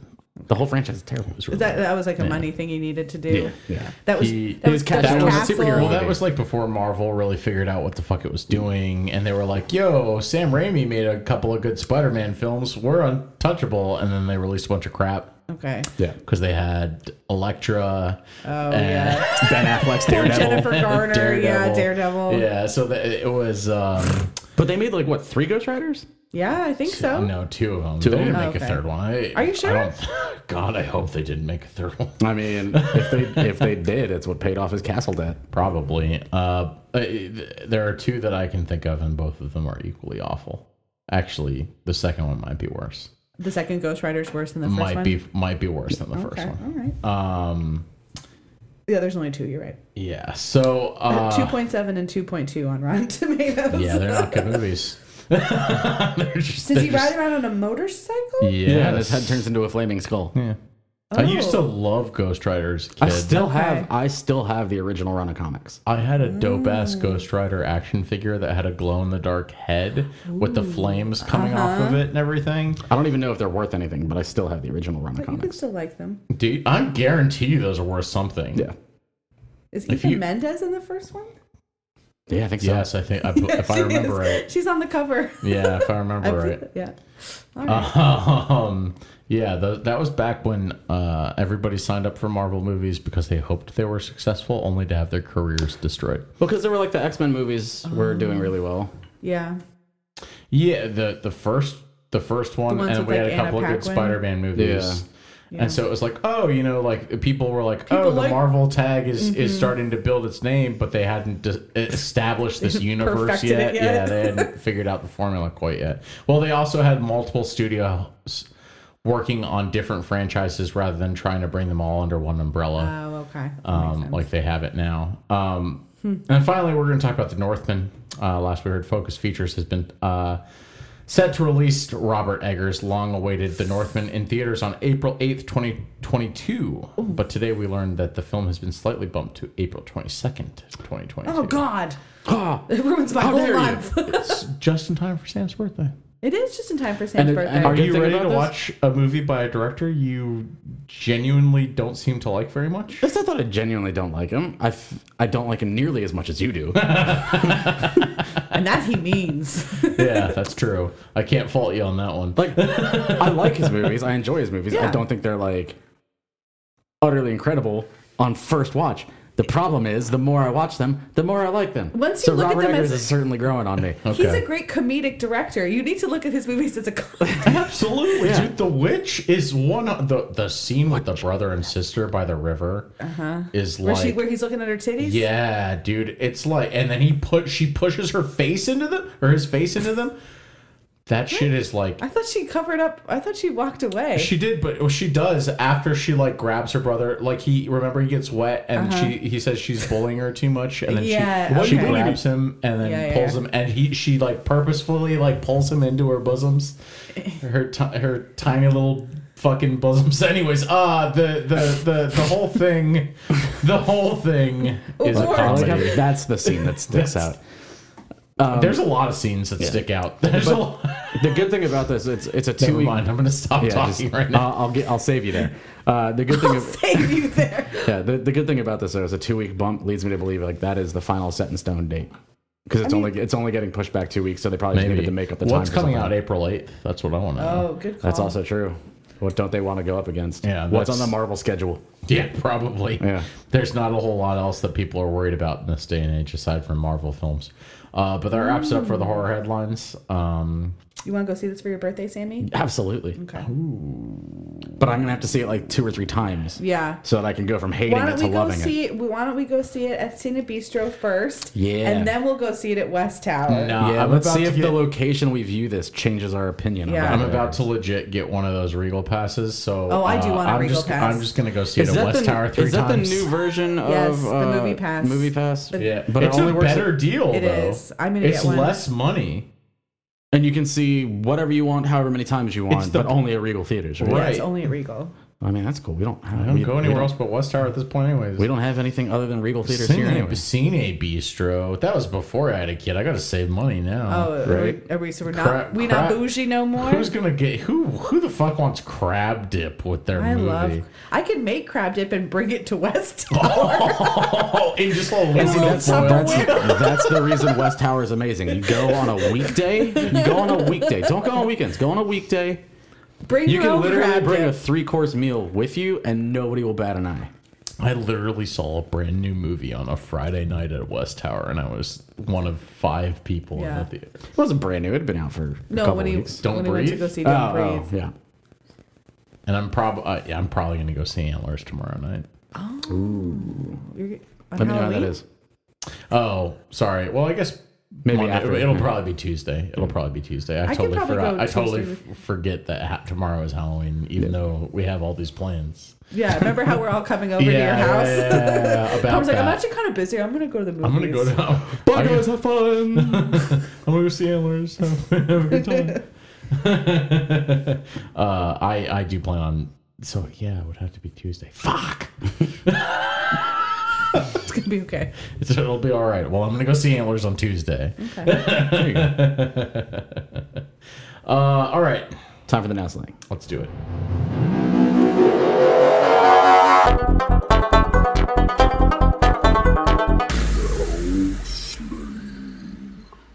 All right, so this week there's 3 movies I want to talk about. 2 are smaller releases that I usually wouldn't mention, but they kind of caught my eye. So the first one, The Deep End on Epix on November 5th. While diving in a remote French lake, a couple of YouTubers who specialize in underwater exploration videos discover a house submerged in deep waters, and what was initially a unique finding soon turns into a nightmare when they understand the house was the scene of atrocious crimes. Oh, I love lakes that are like supposedly built over like towns or Yeah. houses and stuff like that. It's very creepy. Trapped with their oxygen reserves falling dangerously low, Tina and Ben realize the worst is yet to come. They are not alone in this house. So they go actually into the house. Yeah. Okay. The next one was the one that really caught my attention. Isolation, streaming on November 2nd. I wanted to mention this anthology series because it's a really interesting setup. 9 tales of terror weave together the story of isolated citizens around the world as they confront their darkest fears in an attempt to survive an increasingly deadly outbreak. Nothing new. We've seen pandemic movies come out since the pandemic started, but this one's interesting. As a narrative framework, director and producer Nathan Crooker created a fictional world many months into the future that's based on the current global pandemic. All 11 filmmakers were told to use the same unifying framework in creating their stories, and they were tasked with how to stay creative using only what was available at the time. They're not allowed to use Zoom or any other video conferencing services, and were only allowed to use the equipment and resources they had with them when they entered the lockdown, including cast and crew, adhering to their respective COVID policies. So I think that's just a really interesting limitation to put on the people making your anthology. But the one major release this week that's coming out is Dead and Beautiful, which releases on November 4th on Shudder.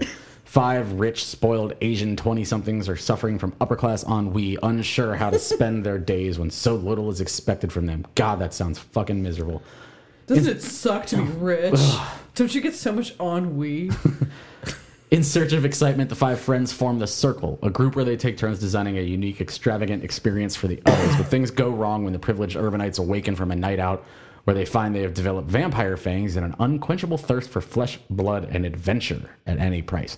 At any price doesn't seem to matter because apparently they're fucking rich. Yeah. Yeah. They can just buy dead bodies or live bodies, just people, blood. Yeah, but this one will hit Shudder, I guess, what is it, Thursday? I don't give a fuck about what rich people do. Yeah. I'm tired of it. I'm tired of rich Don't people. you watch Real Housewives? No. Oh. No. All right. Why not? Because I don't give a fuck about what rich people do. I fucking hate rich people. Fuck rich people.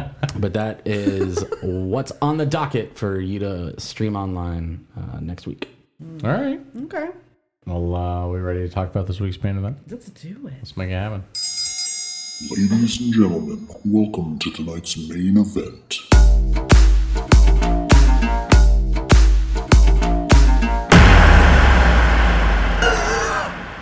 We just jump scared Alex Worse than this movie. with that intro than anything else. I need to preface this whole thing by saying that Sam wrote the script, and I don't agree with anything. No, that's why. Don't worry. You've got. I specifically say that you get to interject. Okay. Oh, do I get to interject? Oh yeah, whenever you want. So this week we're talking about Halloween Kills, which obviously came out just recently. Directed, of Somebody course. needs to turn my mic off right now. Also, Palmer finished his winter white, or no, his last, Last summer red. His Summer final red. summer red, just in time for the winter whites. He's drunk. We brought back Palmer's wine corner, and he didn't even tell anybody what it was. It was something about the Devil's Castle. Yeah, From Castillo Chile. del Diablo from Chile. It was good. Okay. Yeah. Is that your review? It was good out of 5. All right.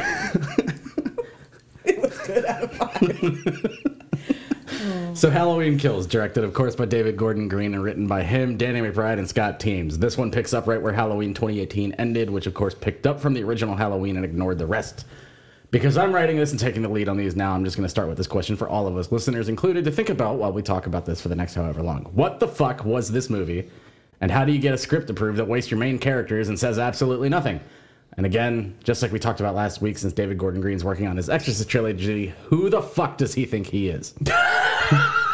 What do you mean when you I say... 100% agree. So what do you mean when you say, how do you get a script approved that wastes your main characters? Oh, I'll tell you. I'll tell you exactly how. Okay. I So- feel like we're about to find out. Starring Jamie Lee Curtis as Laurie Strode, survival of Michael Myers' 1978 killing spree and suffering from PTSD. She's Karen's mom and Allison's grandma.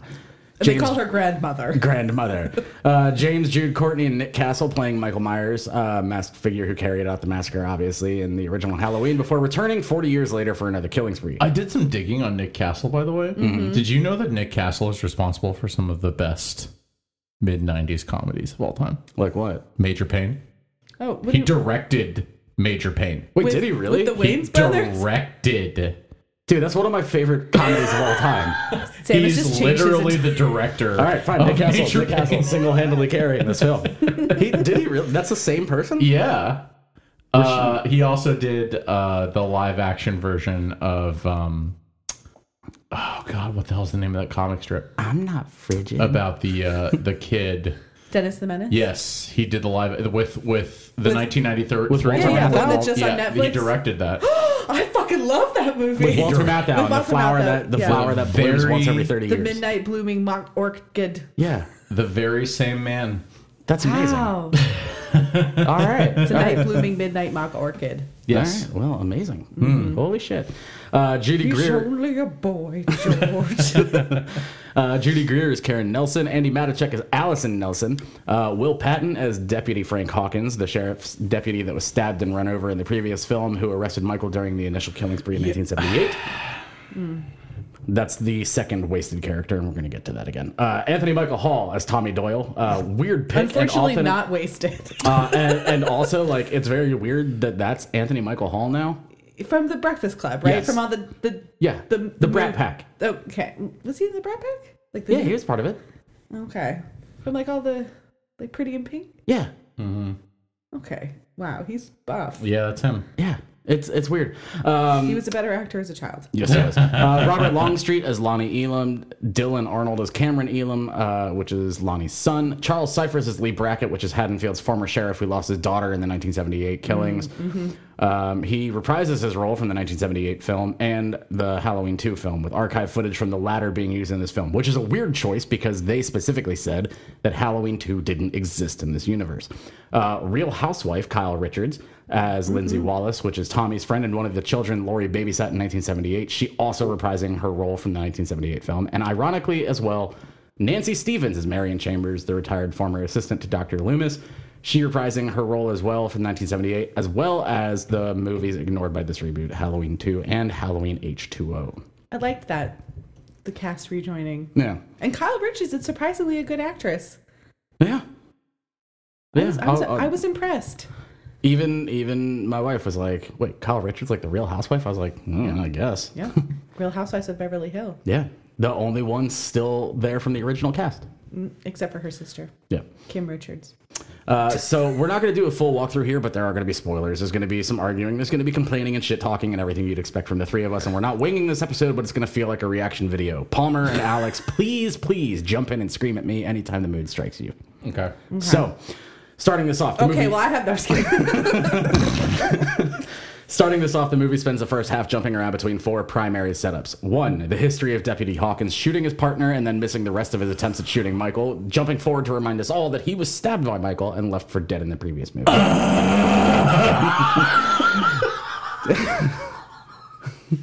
That's the best way that I can encapsulate that whole scene, that whole fucking 2 feet away from you and you miss 4 shots. I think we'll come to see in this movie that literally, although we are in Illinois, literally nobody knows how to shoot a gun. Yeah, very weird. What is that supposed to mean? People in Illinois, I feel like that's like a good gun You're town. over here looking at Windy City statistics. No, I'm not. How are Illinois, people dying in Chicago? Nobody can shoot. Nobody can shoot in Illinois. Illinois is a good old Midwestern town. Oh, absolutely. Or state. Okay, people are. The whole state's in it.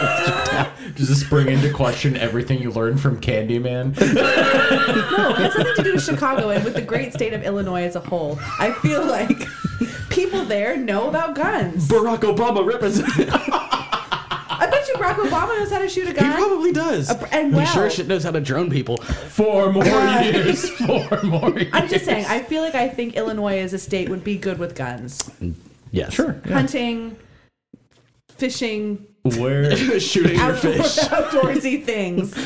The second setup, a bar where most of the adults in Haddonfield seem to be hanging out, listening to grown-up Tommy Doyle as a silver-tongued devil himself that regales the bar with stories of Mary and Lindsay, Lonnie and himself as survivors of the encounter with the boogeyman 40 this years prior. Fucking dumb scene. Okay, see, I like the fact that they all get together on Halloween. I don't see, though, how this is like something that you sign up at a talent show Yeah, for. very strange.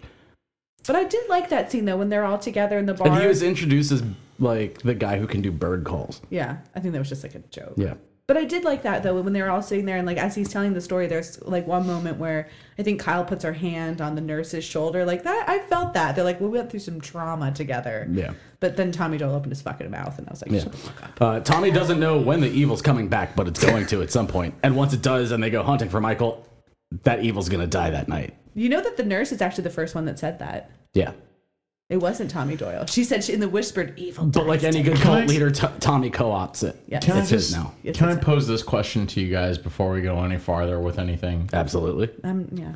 Why is it that slashers need to have some sort of powerful male character named Tommy? You're right. We have Tommy Jarvis. Because We've got Tommy Tommy's like a Doyle. good, strong, old American name. It conjures up ideas of like the 50s. Like Tommy. Yeah, Tommy's a tough. Tommy. I'm Tommy. I'm a fucking street tough. You got Street I'm tough. a You got- street tough. You got Tom Brady out there.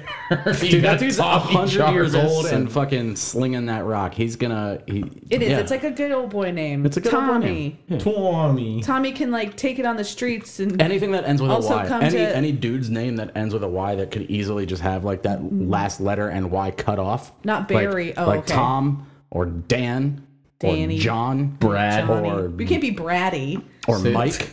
But Mikey. then, And then yeah, you're Mickey though. right. That's Say my that- dad. So my say dad's that- Mickey. Say that to Wayne Brady.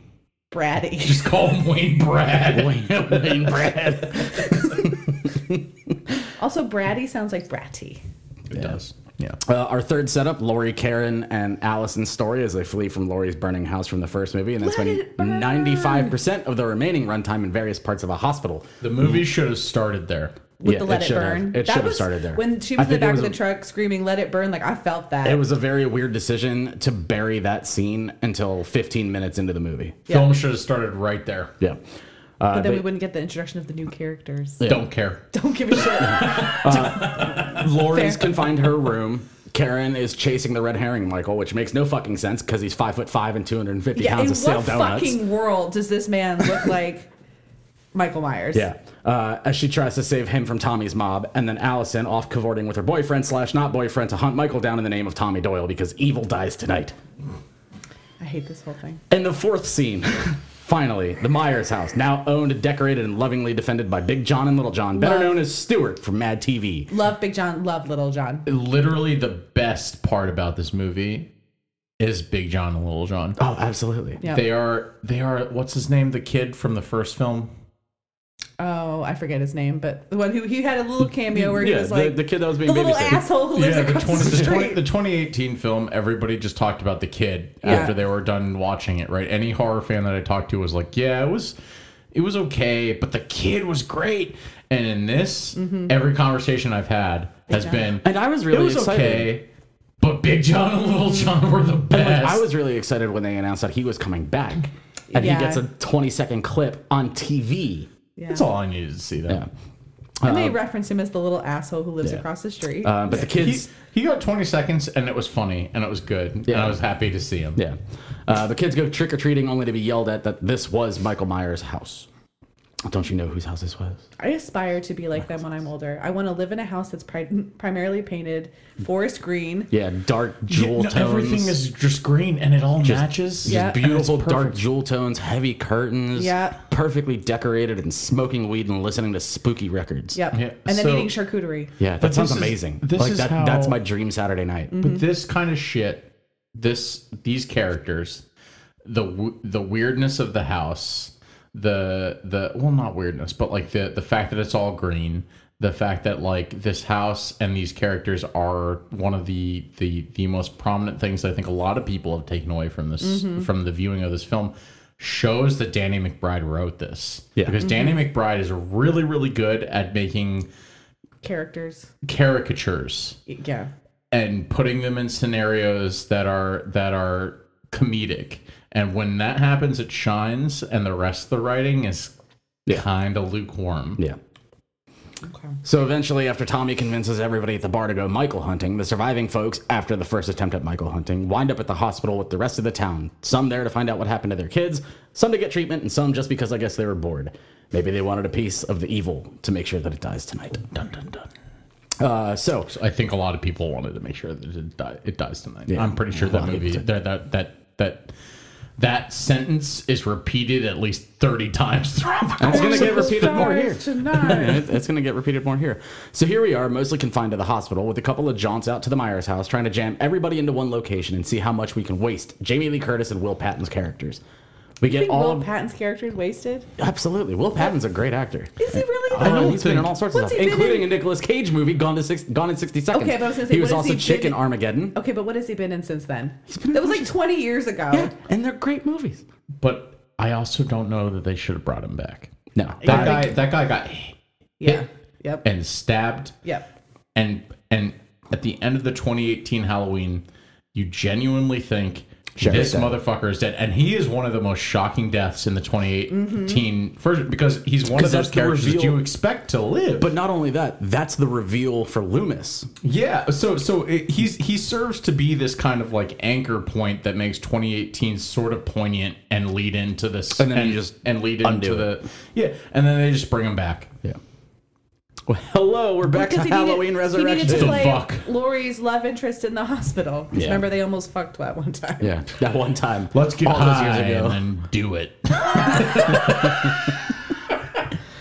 So with the two of them strapped to their hospital beds, we get all of the relevant exposition as their things like Sheriff Hawkins being the reason Michael wasn't dead when he was busy preventing Loomis from shooting him. I guess maybe because he felt bad about shooting his partner and was like, guns are bad. Loomis was the one that brought Michael to Laurie's in the first place, or that boredom lives tonight, or that maybe Michael was just plain evil, or maybe that it's not Haddonfield where nothing happens, but that Mikey was looking at the window, not looking through it, but at his reflection. All the relevant exposition you need crammed into a, I don't know, couple of 3-minute blocks in the hospital while they're talking. Beyond That the scene walls. though, where when she is crying, she's washing the blood off her hands and realizes that obviously her husband is dead. That was pretty sad. Really? You found that to be... Yeah, when I she didn't. closed the blinds and cried a bit. The entire... Especially the second time we watched through that.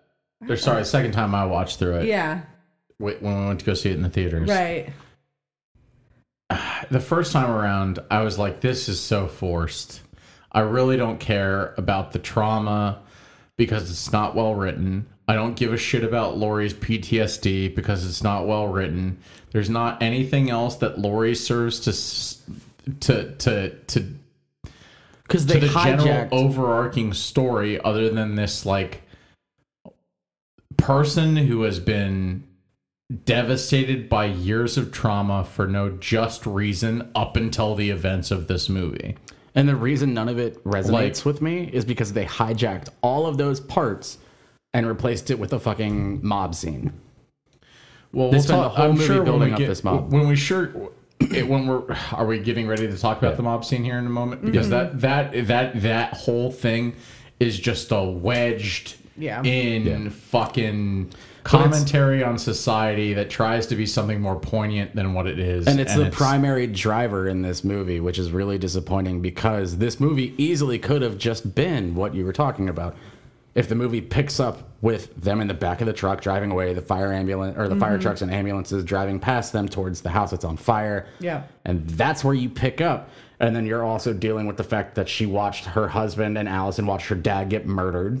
Yep. And they're at the hospital dealing with the ramifications of that, and then find out Michael is still alive despite Laurie's apparent decades of Planning. preparation. Right. Like, that is a much more poignant movie than watching Tommy Doyle rally the entire fucking town to go Yeah, hunt down Michael. I hated that, and I completely agree. Right, it's a situational thing that they're trying to talk about the state of society at this point, because there's no mention of COVID in this movie. You know what I mean? It's Yeah. supposed to take place in And quote none of it unquote happens online. 2018. This is before COVID. Right, at but it this wasn't point, like But even that, even with like our the last two presidential elections in the rearview mirror at this point, like none of this happens online. All of this happens in person, either at the bar or at the hospital. Right. But this is a town that's apparently been in fear of Michael Myers, quote unquote, the boogeyman, for 40 years now. Yeah. The generational trauma that these people have faced So is I generations old. I understand that from the characters that were involved, Right. And You don't think all the right, rest I understand it to an extent from the characters that were involved. My issue is that this has become like a primary plot point for several characters in this movie, right? That there's some sort of trauma that's supposed to exist, Right. From what Michael has done. And these characters are irrelevant outside of the context of the original Halloween, when they were kids. My biggest issue with this movie, and I'm gonna fucking say it right now, Please do. Zombie did it first, and he was crucified for it. Who are you? Oh, you keep saying this. Who crucified Zombie? Really, I love those movies. A lot of people didn't. but a lot of people really liked them too. But it seems like the majority of horror fans, Zombie had them with Thousand Corpses and The Devil's Rejects, and then he took over Halloween, Right. And that was the beginning of his descent down, and it was because of a few factors. One, they took off the mask. Yeah. 2, he spoke, and 3, it focused too much on trauma. Right. This whole fucking series is about trauma. See, I never agreed with those critiques of Rob Zombie's Halloween. I liked those movies. Yeah. But I think Zombie did it better. I think that he did too, but I don't think that we should say because someone didn't like it in this movie, then like we're not allowed to like it in this movie. My biggest problem with this is it's 2 movies put together into one. I'll concede that. Okay. I'll concede that too. Okay, thank you. So We should just say that they're both good. One is better than the other, but just because someone didn't like the other one doesn't mean this one is shit. I think both of them have pitfalls. I don't think I that Zombie. agree. I don't think I the fact agree. that Zombie did it better is the reason why I think this movie's not good. But I guarantee you, we will say that, and us collectively will probably get some sort of feedback about that comment. Okay. I'm sure. And I'm sure it's not going to be good. I think the zombie Halloween movies are extremely polarizing, right? yeah. Between in the horror community. People either like them or do not like them. It's either that or it's like we don't care about his origin story, which I have to admit this take doesn't give a shit about his origin at all, aside from he killed, his family. He looked at himself in the window and then he killed his sister. Yeah, now he looks through a window and now there's some sort of mysterious connection between him and Laurie. Even though it, on one hand, throws away Halloween 2 and the sibling connection, but on the other hand, also Still references Halloween 2. And that's my problem, is they've been very clear since the first one that Halloween 2 did not happen. So where are they referencing Halloween 2? So the sheriff whose daughter died, Yeah. and he's and that whole exposition of the reason why he didn't show up that night was because of his daughter dying. All of that gets revealed in Halloween 2. You're right. But his daughter gets murdered in the first one. Right. So he's So then if you're referencing Halloween 2, then they have to be siblings. Because that's the big reveal in Halloween 2 is that they're siblings. right.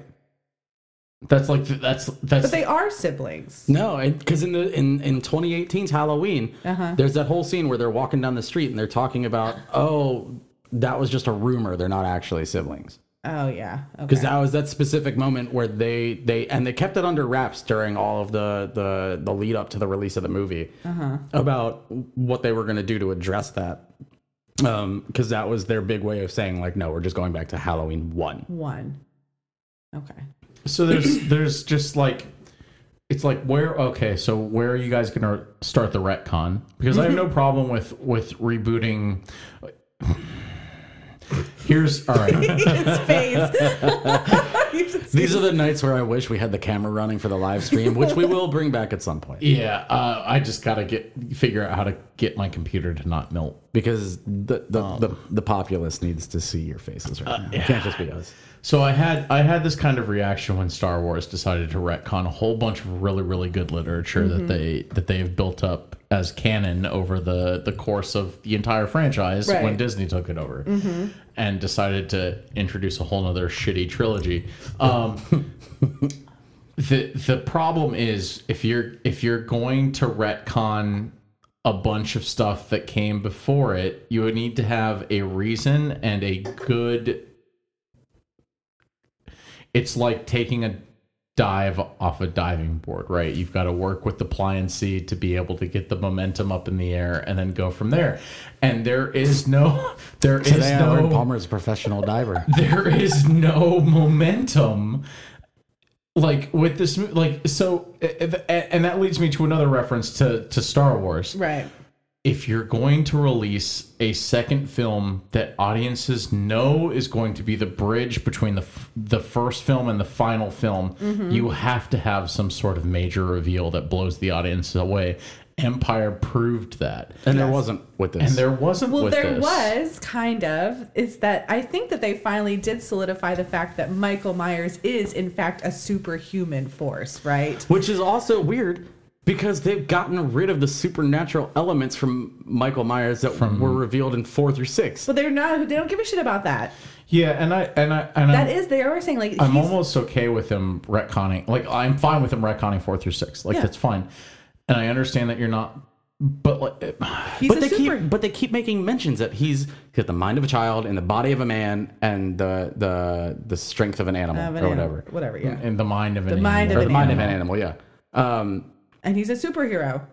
No, because Yes. but they keep trying to position it as just like up until the very end at least.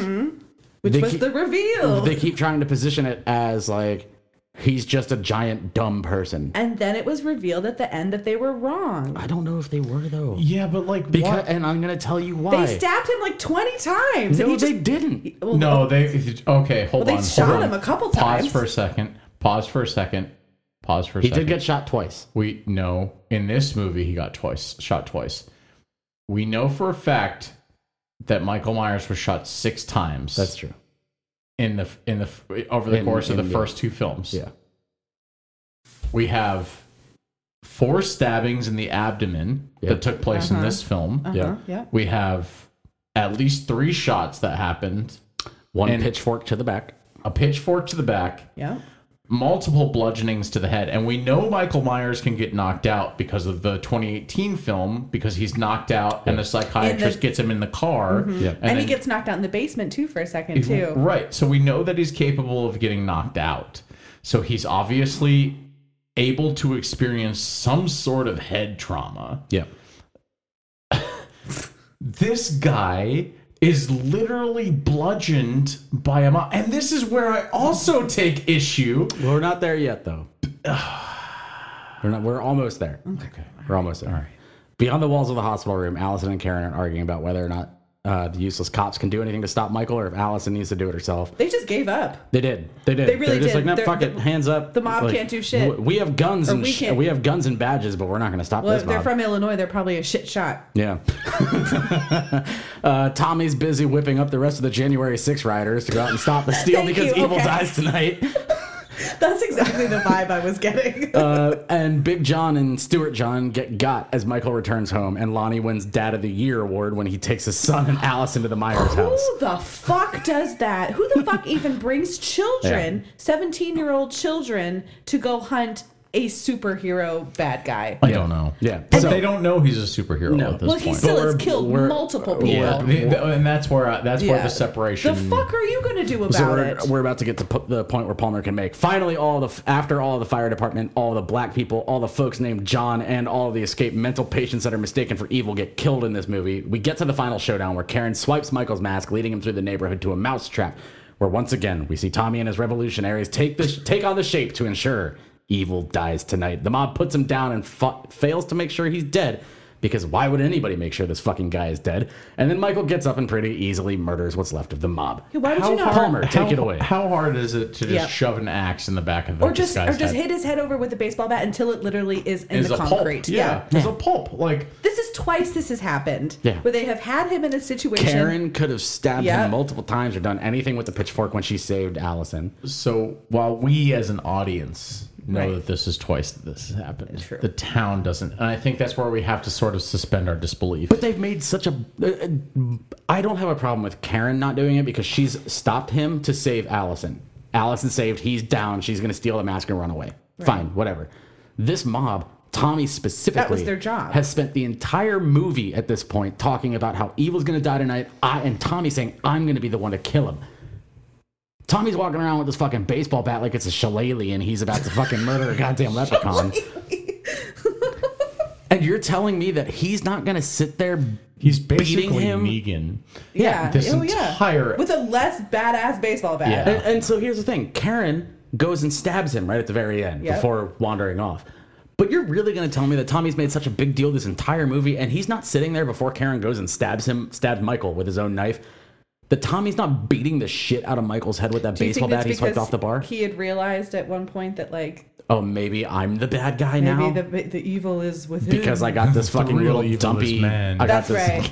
I got this weird dumpy little guy to throw himself off the 7th floor of a hospital. That was sad. That was sad. Was it? I thought it was sad. The second I didn't feel anything for this stupid fucking piece. It was so poorly written that I didn't give a shit about the whole that whole commentary. It was very just the that scene, they tried just the to- scene where he was like in between the two panes of glass, and there's the people attacking him on both sides. And But it was the setup for it. The only thing that was going through my head is why would Judy Greer put this asshole in a hallway that's easily the most broke? Why wouldn't you just lock him in the room that you found him in? See, that wasn't even the issue I had. I didn't even care about that part. My issue, going back to what I said, who the fuck, especially when half these people were kids that encountered Michael Myers as kids, who the fuck thinks this 5'5", 250-pound sack of donuts is Michael Myers? Because they saw him on the news and they got freaked out. Yeah. They saw his picture on the They news. saw the picture of the other guy I could almost too, though. understand, but like But that I they're can almost panicked. understand. They're frenzied mob. Yeah, shit that comes up on the And he was in the car, and mainstream it freaked them media. out. And they saw his picture, and it was the woman in the nurse outfit. Yeah. Runs out there, sees him, and says, "It's the guy I saw on the news. Yeah. It's Michael Myers." And everyone just loses their fucking shit. Yeah, but the fact of the matter is that when people see an image on any sort of television, even myself, even you guys, like you would immediately assume that they're not good people, right? So you're gonna freak out if you saw that 5 foot whatever guy, He looks dumpy guy freaky. running around. And yeah, he doesn't He's look got like a big good gash person. on his head. He's got long At the greasy hair. very He's least, like a he weird looks like a Danny pedo. DeVito. Yeah, he does. Look like a pedo. And at that point, by the time they find him in the hospital, they're also frenzied up anyways. But- There's Yeah. people literally being like, "That's not him," and they're like, "Fuck you, I don't give a shit." Yeah. So Now I'm like- just pissed. So like. I'm gonna take it out on somebody. From that perspective, I get it, right? Like, I understand what they were going for. I just feel like it was so. I'd but rather- like it was forced. It was really the best way everything about leading up to it, to everything describe into the end, I completely agree. There was just that one scene where I felt really bad for him, locked in between those Yeah, two. when he's getting ready to Yeah, jump that's and he's the staring only. at his options. Yeah, that's the only part that I was 'Cause like, for "Oh, I me- feel kind of bad For about." Yeah. me, my issue isn't even that it's forced, because like that forced storylines happen in movies that we see all the time. I'm not surprised by that. The problem that I have with this movie is what I mentioned earlier. There's so much opportunity to focus if you start the movie with Laurie and Karen and Allison driving away. If you start the movie there and picking up exactly where the first movie ended, and then the focus is on them. Maybe they didn't want the focus to be on Laurie. Maybe Laurie didn't want the focus to be on her. Which Is is a Jamie Lee Curtis like which trying is a to not? waste of Jamie Lee Curtis as Laurie Strode in a movie about Michael Myers surviving her 40 years of planning for his return. Yeah. This is a complete bridge movie that doesn't reveal anything good. Well, I mean, her daughter dies, so there's that. That's true, which we're about to explain. After going back to Michael's home to check on Allison and see if maybe, just maybe, Cameron can be put back together after being, shoved through a railing and have his That neck was turned good. That around. was a good kill. I That like was a- that. that was I very feel like good. that was very reminiscent of like classic Michael Well, they Myers. got back to, but they got.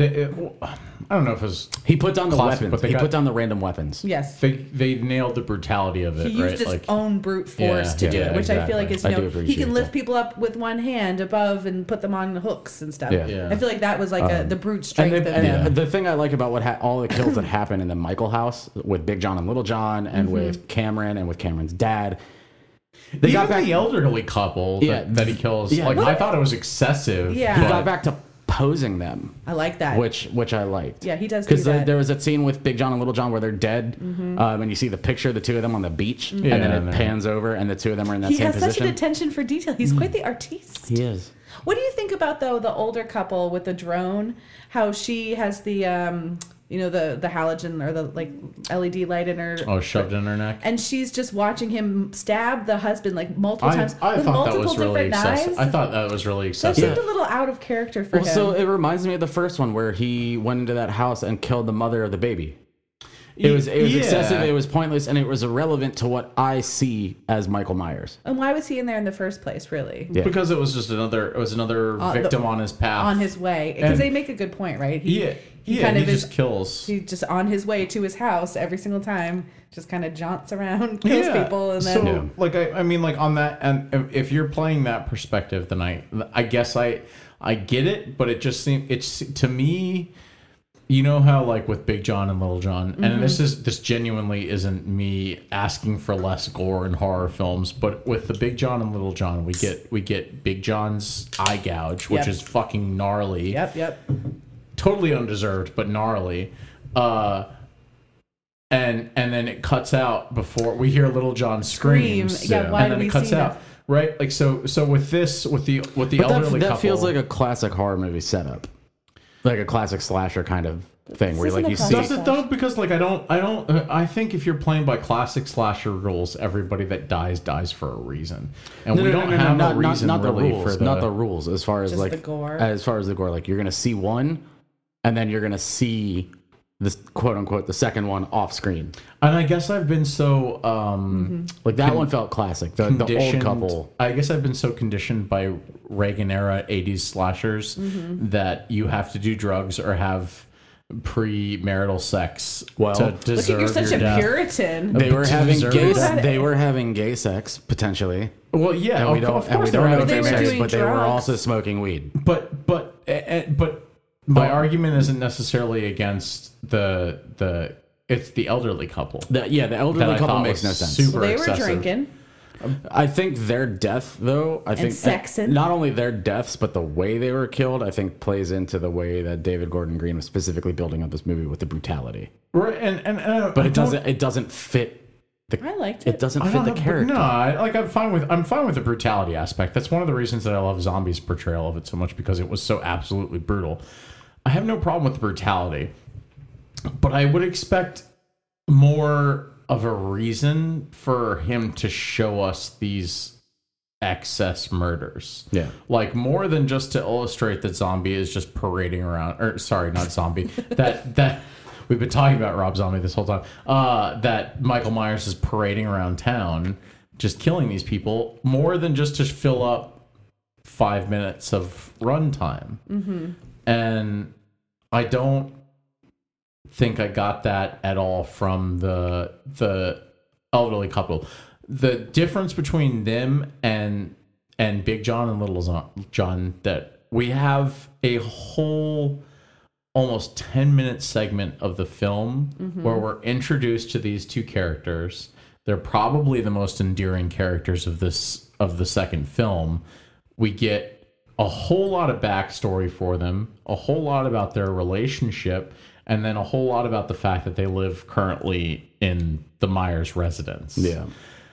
And The old because of couple that, just show up and get killed. because of that, there is a lot of weight to the way that they die at the end of the film. I was rooting for them. Yeah. You know, like they to me, Big John and Little John were the best part of the new movie. Yeah. And to watch them die on screen genuinely had an effect on me. And I have to applaud this movie for those two characters.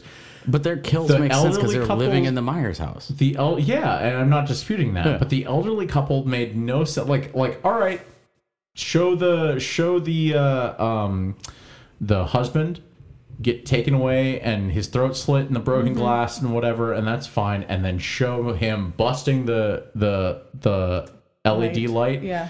and approaching her, and that's it. Honestly, I think you don't could- need to show Call it me a day. anything else. Honestly, but I think you could go even further. If you take out that entire sequence. I thought it was good. More. of the elderly couple, Yeah. If I you just take like out the seeing whole people sequence, get murdered. But that's my point. If you take out the whole sequence of the elderly couple dying, the movie doesn't change. The only thing that changes is that's where they're you could say establishing. that about a lot of this movie. But that's the only part where they're establishing the absolute brutality in this movie. I like they seeing. already established that in the 2018 one. I like seeing people get fucking murdered. I thought I'm it was not great. disputing that. I'm Why not does it always disputing have to that. have a reason? But the fact that like we got almost 45 seconds of him just throwing the husband on the table and then proceeding to shove 15 knives into That was to his weird. I back. like the LED in the neck though. I thought it was good. Personally, I think you could have cut as he was approaching, and it would have been fine. like But that seeing it and go that's in there. and that's genuinely not me calling for censorship or any yeah. shit like that. But it's just like if I was behind the camera, I would have said, "And we're done. That's a wrap." See, I would have been like, and for my I would have been like more blood. Let's kill more people. And that's the thing. Like from my perspective, as far as a gore perspective, like sure, it was cool. It was awesome. They did some really fun stuff in that.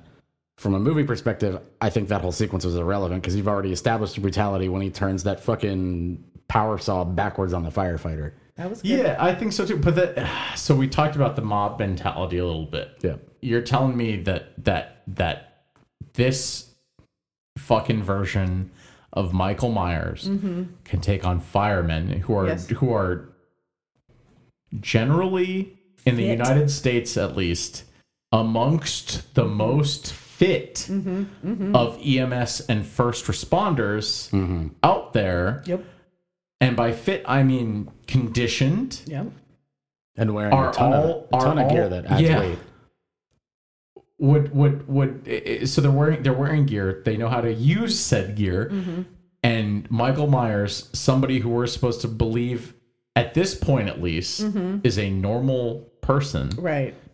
turns around and takes strong on dude. A strong dude. takes on. A dedicated man. I'm so I guarantee you, firefighters He's are gonna be just as strong, if not stronger, than somebody who's been in an insane asylum for 40 years. Yeah. All right. He may have been working out. You don't know. And you know what? I guarantee, we saw the even yard if in the Michael first movie. Myers They're was just standing doing on a his, He just checkerboard. stands there in the checkerboard. Yeah. That was even such if a he good was scene. doing that 2,000 push-ups a day, Yeah. curl ups until he can't do it anymore, type of thing. Like I don't care. You can't take on a fleet of fucking 11 firefighters. Can if you're Michael Myers, apparently. Apparently, but then he's beaten down by a whole bunch of fucking chubby old 60-year-olds. But then he gets back up again, though. You knock him down. He drinks a beer, whiskey He's beer. then Chumbawamba? He Chumbawamba. He jumps back up. Oh Okay. my god. They took him down for a second. Okay. Yeah, that's He was true. real That was pissed. more than a second. He was shaking as he was trying to reach for his knife, Yeah, and and then all of a sudden he just jumps And then right he back up and he's fine. regenerated. And you know what? I'm even willing to accept something like that. Right. But the firefighters would have put up more of a fight. Oh my god, but that was such a cool scene, though. Just That was a cool scene. The Axe. house on fire in the background. yeah, and when he walks out of the house, you know, as it's on fire, and they're all surrounding him, it looks just like when he was like a little kid, and all the cops surrounded him in the original. It was a Yeah. good callback. It was. It was. It was a callback that wasn't too forced, which Yeah. I appreciate. Which I appreciate So- compared to the first movie, which was Yes. like every other one. and So it was my- like heavy-handed. My other big, Just to finish up what happens in this movie real quick before you get into your next big one. Karen goes upstairs to investigate whether while Allison's receiving medical She attention. wanted to look into the mirror or the window. because everybody's been talking about looking Just like through Candyman. looking through Michael's sister's window. That'd be amazing. So while Karen's peering out the window to see what reflection is staring back at her, Michael appears and stabs her to death in Judith Meyer's old bedroom. As we get a juxtaposition of Laurie staring out of the window of Talking her about hospital how room. he is going to come back and he is a superhero. yeah. And Every that's- time he kills, he transcends. And that's our He movie. gains his power from the fear of the town and the fear of the people who have like generational So- trauma from his existence. So this movie kind of turns into like a Robert Rodriguez joint when the mob murders start happening, because it's like something out of Sin City Right. in the way that it's shot. It's Yeah. just a black background with lots of very, very, very like Everybody focused, gets their turn on turn. camera, getting their one shot. yeah, in. getting their one shot in, and then, It's then, the end of Death Proof. Yeah, or like I said, Sin City, or you know, any number of any other things that Robert Rodriguez has worked on. But it's very liberally borrowed from his style Yeah. of directing in the way that the action is presented, and that to me screams you ran out of budget. And then on top of that, this movie concludes with Judy Greer. Staring out the window and being stabbed. Yeah, to what do death. we think about this? Because you guys were not pleased. I didn't. I wasn't. I thought it was a throwaway death at the end of a throwaway film. I thought that it was like, I don't know. You're telling me Judy Greer Yeah. Second banana in every movie she's ever just been in. got as a last second For me, her death carries more weight Yeah. if either Andy Manichek or Jamie Lee Curtis know about it, Well, they will soon. they will. I But- guarantee that's going to be the first fucking thing that happens. but they don't. And the reason I say this is a problem for me is because, again, if you start this movie with the scene of Laurie seeing them go towards the house that's on fire and screaming, where she's seeing the potential of burn, Michael yeah. surviving, if you juxtapose the strength of that with the potential of her seeing her daughter, who has spent 40 years thinking her mom's a crazy person, Right. dying to the hands of her boogeyman, Well, she should have fucking listened to her then. that is a much stronger death than Judy Greer staring out of Judith's window and dying. So here's So you think that Laurie should have seen it? Yes. I think if Michael kills her in front of Laurie, that is way That more would, yeah, powerful. that would have been good. here's That would have been good. so Especially with Laurie not being able to do anything to stop it. Yeah. we see Judy Greer's character have Michael follow her what? A block. Not even Through an alley. through a neighbor's backyard. Running, she's pretty running much. backyards and shit. It's hard to tell It's how like far she it's runs. like one house that we the see. way they edit it, it's hard to tell though how far she's I running. would assume it was like a block. But all right. So even if we're talking at most like a 4-block radius, right? Okay. The amount of police that are over at the Myers house, Yeah. when the daughter and Judy Greer are being shown, kind of Judy Greer's character is looking out the window. Right. The daughter's sitting with her fucking compound fracture on the stairs. Oh yeah. And we see a sea of police. You expect me to believe that sea of police hasn't been the 4 blocks back over the other way To see what's going on with the mob. witnessing the fucking mob massacre that's happening? Here's my other problem, and I think that's more to do with Yeah. the fact that this is, it's what we do when we research all this stuff. We talk about it on these episodes. Is like we already know because we talked about it last week that David Gordon Green says the third movie has a 4-year time jump forward. We already know that. So we are missing out on Laurie's initial reaction to her daughter So getting murdered. we're already missing out on that. Unless they have like a minute flashback, Yeah. right? So I mean, Hopefully. Because you're right. It is wasted for her not to be able to see that. yeah. That would have been very poignant. Because It again, would've. you've taken her and Maybe she doesn't die. she might not. If that I one don't- guy who we were just, the guy from Armageddon or whatever. The if he- sheriff? if the sheriff can withstand and survive Sheriff what he Hawkins went through, survived. maybe Judy Greer is not actually dead. She looked pretty dead. On the ground. She was. She Her was eyes pretty were- fucked. Michael was standing on top of her, Yeah. took her place, staring out the window. Well, there yeah, was a yeah. good like Maybe 20 she's also stabs. a superhero. Maybe. Oh, okay. So every time he kills, she also transcends. Okay.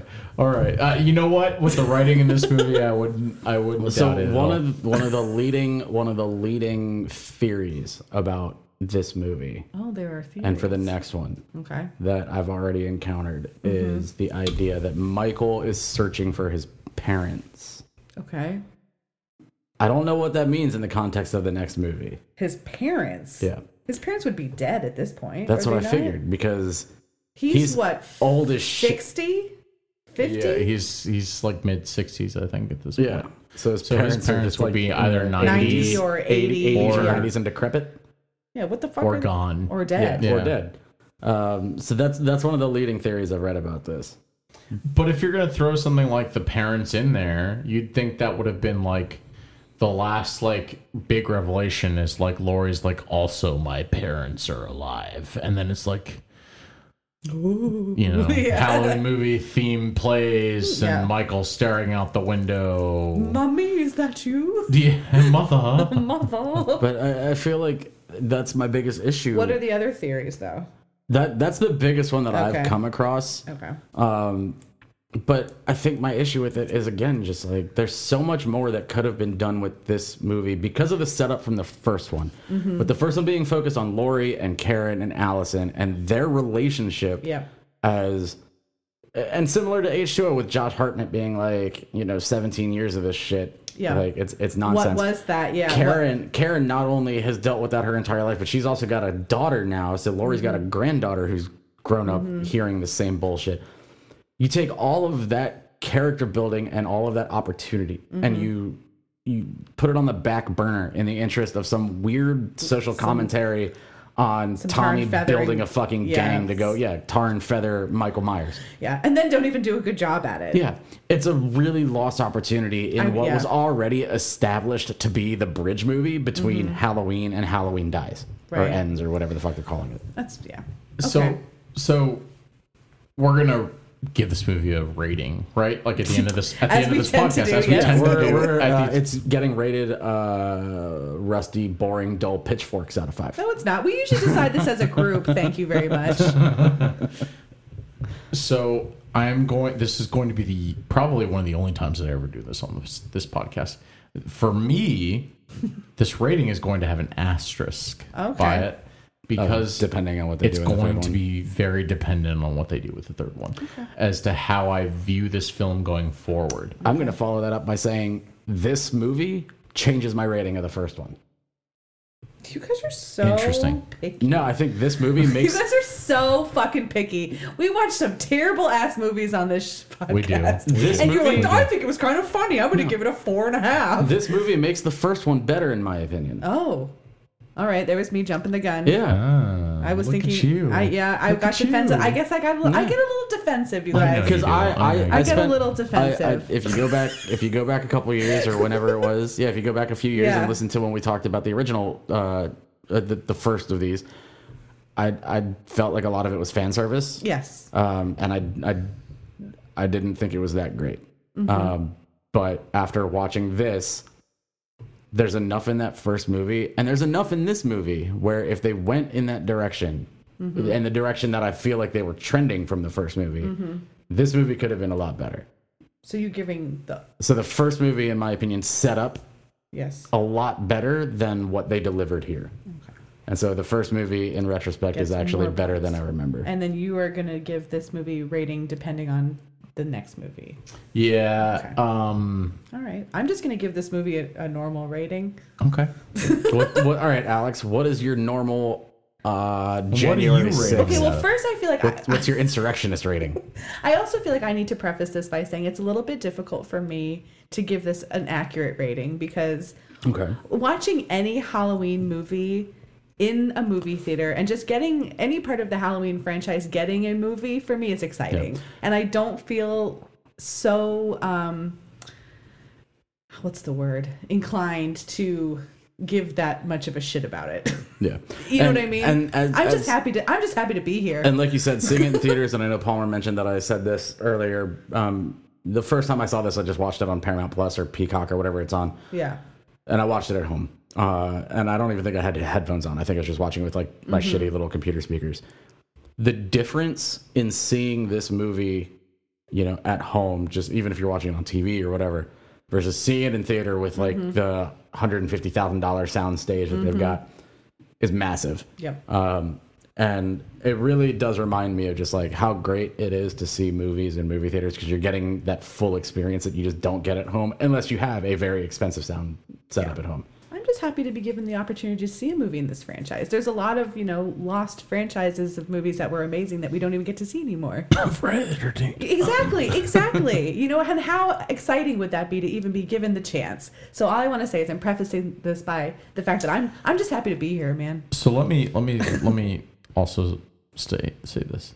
I appreciate the fact that at least with Halloween they're trying to go for some sort of overarching meta Right. with the course of their films. Are we allowed to say that word now? Because Meta? Meta? Oh, that's Facebook. Yeah. Are we allowed to say that word anymore? Friday the 13th at best was just like, hey, we're gonna make some lightning hit the ground. And then suddenly Jason Voorhees is gonna be back. Right. And then they leaned into it. And we're all just happy to watch it. They leaned into it. and then And then, we're gonna blow him to smithereens. yep. And then we're going to send him to space. And suddenly his spine is gonna regenerate his entire body. Yeah, it's gonna be amazing, you Fun fact, guys. he's Wolverine? It's gonna be great. And So look, and so we're- in that regard, I have to applaud the Halloween franchise for at least We're happy you're here. trying. We are happy you're here. Yeah, and they're putting effort into it. They're Yeah. trying. and when you say that, like when you say, look, it's at least nice to see it in theaters and have an opportunity to see this franchise continue, you're right. I can't argue with that. Right. And I think it's just the amount of entitlement that I have as a horror fan. This is the most humble I've ever heard Palmer speak. But I feel like I need to justify this because I can't just bash this franchise without. And I did it last week, and I listened to as I was editing the podcast. I was like, man, I really bashed this thing without really justifying why I dislike it, other than me saying something along the lines of, "How dare you?" How like the first and second one were good, Herder, like why isn't it more like the first and second one? And you're right. Like, we're lucky to have this. Mm-hmm.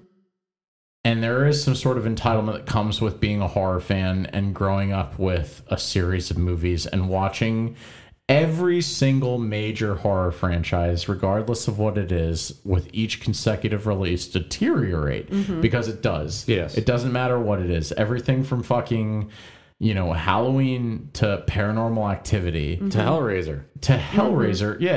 Every one of them deteriorates in some way, shape, or form with each consecutive release. There's never been a single franchise out there in horror that has had an A+ fucking AAA release from start to finish. Yeah. You have 7 parts of something, and eventually you're going to hit a misstep. Yeah. So we're very lucky to have this, and I can't dispute any of that. But once again, that entitlement of being a horror fan and having this like, well, if you're going to pull this franchise out of the nether, which is really where it was, right? Because the last time we had Resurrection, and that was kind of like the final nail in this franchise's coffin for a long time. Yeah. Until Halloween got resurrected by zombie. Yeah. But that was just so polarizing by the horror community that it didn't feel like it was a cohesive bit. And then we got 2018, and people seem to be rabid about this series again. Yes. And for that, I have to applaud. It did help that 2018 did lean a lot into fan service of like, thanks for being here and thanks for sticking around with this. Yeah.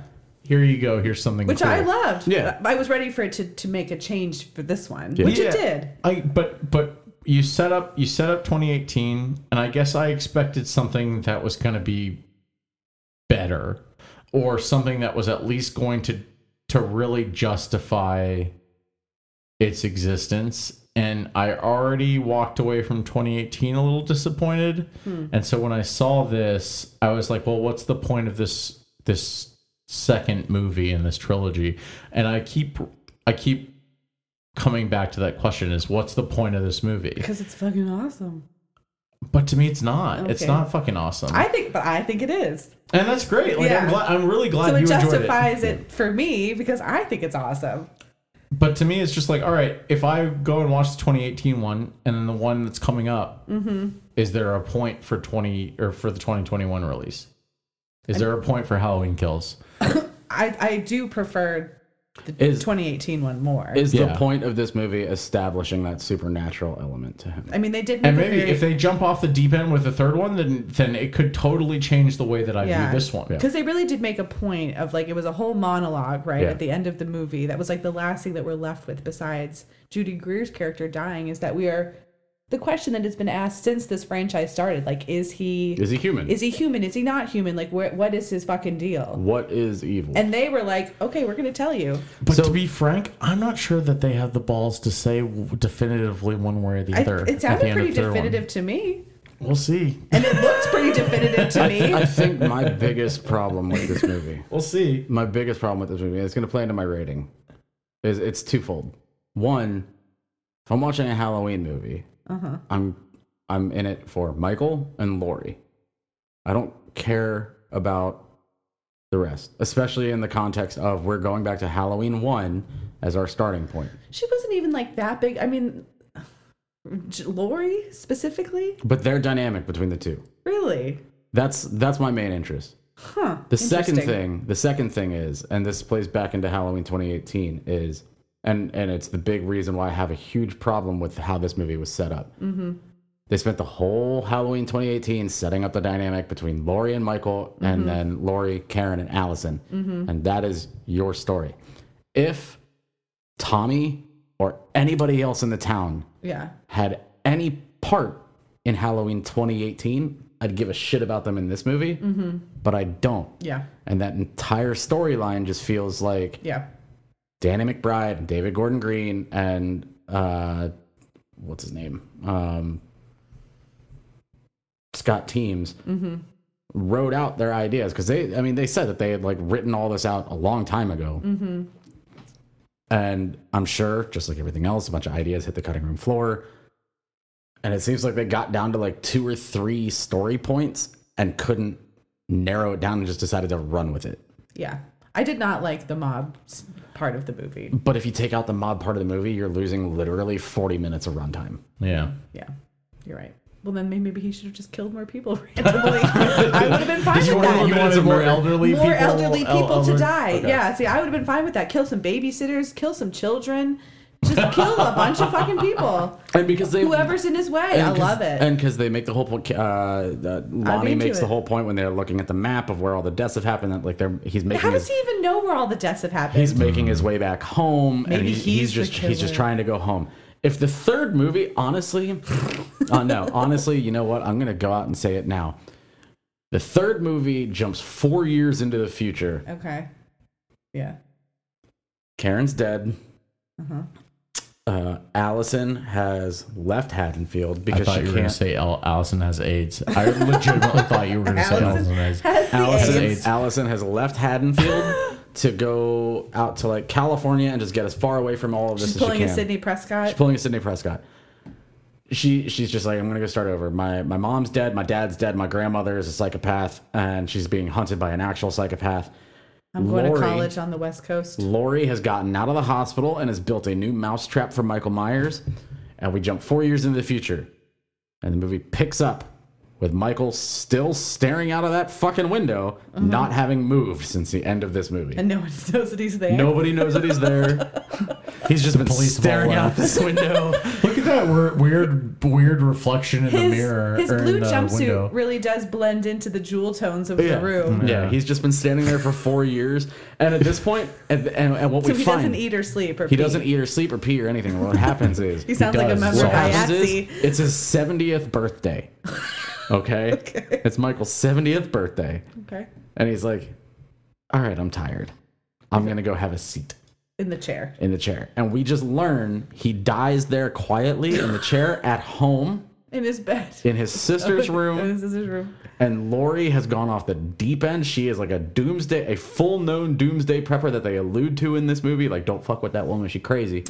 But she's gone full doomsday prepper, and she ends up becoming the evil. The evil was within her the whole time. So Laurie starts QAnon. Yes.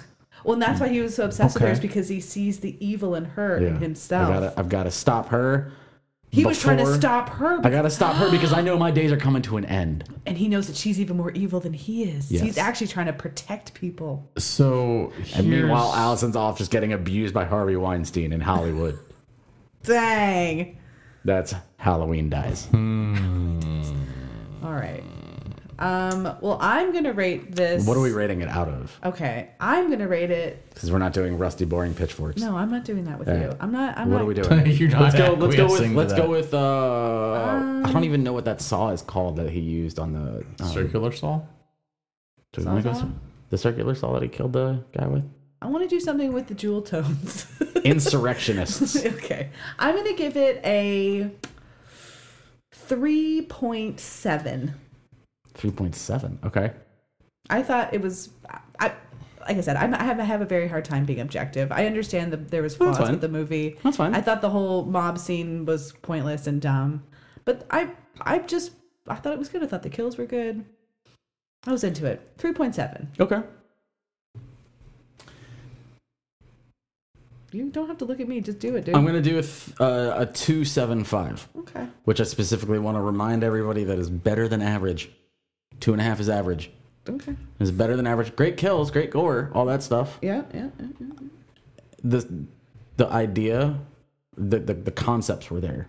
The concepts for what this movie could have been were there. And it just got completely derailed by that silver-tongued devil Tommy. Anthony Michael Hall, they were like, hey, we got you for this movie. We got to give you something to do. You're Anthony Michael Hall. Yeah, and he Here. was he the original Tommy? No. No, okay.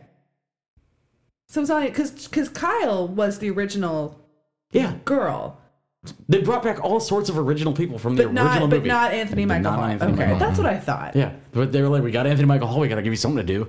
So here, take over the town. I hate him. Have all He ruined of the police and sheriffs He just really be like, oh, ruined we the can't movie for stop me. you. He ruined it for me. I fucking hate him. Yeah. I'm gonna give this a 2.0, Okay. All right. All right. which puts us at a 2.8166666. Okay. Okay. Fair. But before we go, so Sam did his big reveal. Yes. Here's where I think part 3 is going to go. Oh, okay. So part 3 is going to pick up Michael Myers looking out through the window. This goddamn window. Well, because here's the thing. They said that there's going to be a 4-year time jump, but we don't know when that happens. Okay. We don't know if that happens at the start of the movie. We don't have. It could be in the middle. It could be at the end. We have no idea. So this is going to come out of left field. But be prepared. Deal with me here. That is literally the story of my life. So, Judy Greer's blood is going through the cracks in the hardwood flooring. Okay, yeah. No, you're never going to get that out. No, in that beautiful home. He's staring out the window. The two, Big John, Little John, are off in the corner. Michael doesn't know Doesn't know what. that he's being streamed live. Oh my god. On fear.com. Stephen Dorff appears Oh my god. from out of the back of the Dude, house. welcome to Sam's Conspiracy Corner. I'm glad you're here. I'm glad to have you. Natasha McElhennan just comes out of the back corner and embraces Stephen Dorff. And she says, fear.com is back. Stephen Dorff says, I know, baby. Like Stephen Dorff, like the actor? Stephen Dorff says, I know, baby. Gives her a deep, passionate kiss. What? As Halloween. What's the name of the third one? Halloween Ends, dies or dies. Halloween one of those. Dies or something like that. The credits roll. Dun, dun, dun, dun, dun, And then there's a ... to be continued. Fear.com part 2. That's just the whole movie. You pay $20 to go see a 3-minute movie to find out there's going to be 15-minute movie. Let's go. Why Stephen Dorff? Because Stephen Dorff was in Fear.com. Oh, okay. Stephen So we're getting a Fear.com Halloween crossover? Yep. I'm here for it. It's here. It's happening. I don't have any thoughts. This is what they've written to. All right. Jesus Christ. To get us a little bit back on track to something a little bit more fun, before we get to the I'm housekeeping. sorry, that wasn't fun. That's true. Stephen Dorff is always fun. But before we... No, I just can't win with you. I know. You told me to interject whenever I wanted. And I appreciate it. And you've done a Here great we job. No, this was something that Palmer wanted to do after mentioning off mic after last week's episode that one of the things that bugged him the most of H2O was Michael looked like Beaker from the Muppets. He does. Which, On H2O, yeah. after he said that to me, I can't unsee it. So thank you for that. Here are the masks in this You're list welcome. from all the movies in chronological order. So I'm going to ask the both of you, what are yours from worst to best? And I will give you mine first. Worst, Halloween Michael mask. Halloween 5, then 4, then Resurrection, then H2O, then Halloween 6. Then you got the 2 zombie films. Then the current Michael mask, and then Halloween 2 and 1, which is almost the same mask. So the only difference being the Halloween 2 mask is a little bit more. You have run that down. as your last Yeah. favorite? No. From worst to best. Oh, okay. So Yeah. my best is the first Halloween. My worst is Halloween 5. Okay, fair enough. And I do like the zombie masks, even though one of them looks like it might as well have just been Leatherface. You want me to jump off with the second? Yeah, please. Okay. I don't have it written down. One is definitely the original. That's your best. Yes, that's my best. Okay. That's my best. 2 is Zombies Halloween, the first one. Okay. Is the first one. 3 is the 2018. Okay. Yep. 4 is the new one. Which is the same. It's like Halloween, Halloween 1 Kills. and 2, and it's like Halloween and Halloween Kills, where it's the same mask, but they're just more fucked up. Yeah. 5 is Halloween 2. And then we get, you could loosely Yeah. throw in Dude, that Beaker thing fucked me. 4 When- through when- 6. with 6 being the absolute worst because Yes. it's like Shatner had plastic surgery and then had his face You think covered 6 in a is fucking the worst? Yeah, I really Dude, don't look like at this 6. mask for Halloween 4. He just looks constantly surprised. What? He looks constipated. What is 4 in Roman numerals? Can someone help me? Ivy. IV? Yes. So it's number 3, Halloween 4. Okay. Yes. He just looks constantly surprised, like, oh, His you eyebrows- caught me killing someone. Oh shit! Now I'm gonna have to kill you too, I guess. I don't know. It's also the nostrils and it's the eyebrows. it's It's like Halloween 5 is terrible because the mask just doesn't fit, and so like the neck is just Yeah. flapping around like a turkey neck. But it's a mask, so it's okay. It's Yeah. not like it's supposed to be his But like face. Halloween 4 legitimately just looks like what you would get at like Spirit of Halloween. Yeah, I would agree with Yeah. Sam. 4 is worse. I disagree. And then finally my last two. So what is your worst? Are Resurrection, and then H2O is the worst. Beaker is your worst It's mask? my worst. You think that's worse than Halloween 4 or 5? I actually cannot stand it. Which one is the worst? Resurrection. H2O. Huh. Okay. I would rather have the Halloween Resurrection mask than I would the H2O mask. Really? I mean, I'd rather have either one of those than Halloween 4 or 5. I do not. I have a real problem with Halloween Resurrections. The eyebrows, they are like tweezed and perfectly arched.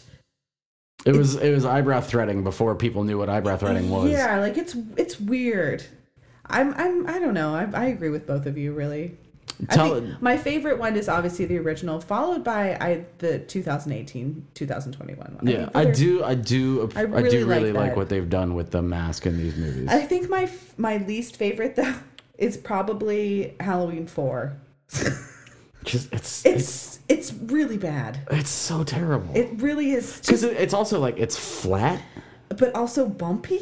Yeah, I don't. And I he don't has jowls. He does. Why? It's saggy down it here. sags here. He looks like a Because fat ass. they're trying to emphasize his age. Okay, well he looks fat. His fat age. And he has jowls, which I don't appreciate. Hey, my dog has jowls, Okay, and I well, appreciate I have them. jowls, but it's all good. No, I do. But then my second least favorite is Halloween Resurrection. Please do write in, tweet us, whatever. Tell us what your favorite and your least favorite is. Yeah, but there's a bunch of them that Explain to us or explain to Palmer while his view on it looking like Beaker is correct. Mm-hmm. It is certainly, without a doubt, not the worst Halloween mask. Well, you also have to absolute take worst. into account the hair, which I feel like we're not. The hair Yeah, you have mask to account for the combo. hair. And if you're 'Cause looking at the hair, Halloween 5 is the 3. worst. Halloween 2 is also very bad. Oh, the pompadour? You don't like the pompadour that he's rocking in Halloween 2? Why this? No, Halloween 5. Like, look at that hair. That's the hair, the mask that doesn't fit, the eyes that are at like different It kinda levels. looks like Like he looks like Nicolas he looks like he came out of the Hills Have It Eyes. looks like Nicolas Cage a little bit. It kind of does. I don't mind that. I don't like a coiffed hair. And it's the hair from H2O that makes it look like Beaker. Yes. It is 100%. It is the hair, and that's where that comment came from. He's not wrong. I know. That's why I said it. Okay, but I also hate his Oh, eyebrows. is that true? You're not wrong because you said it. What about pap smears? Oh my gosh. We don't talk about that. We don't say anything like that. Yeah, you guys are not allowed to. Neither of you are allowed to talk about pap smears. Okay, let's just put a moratorium on all pap smear I'm talk. just saying.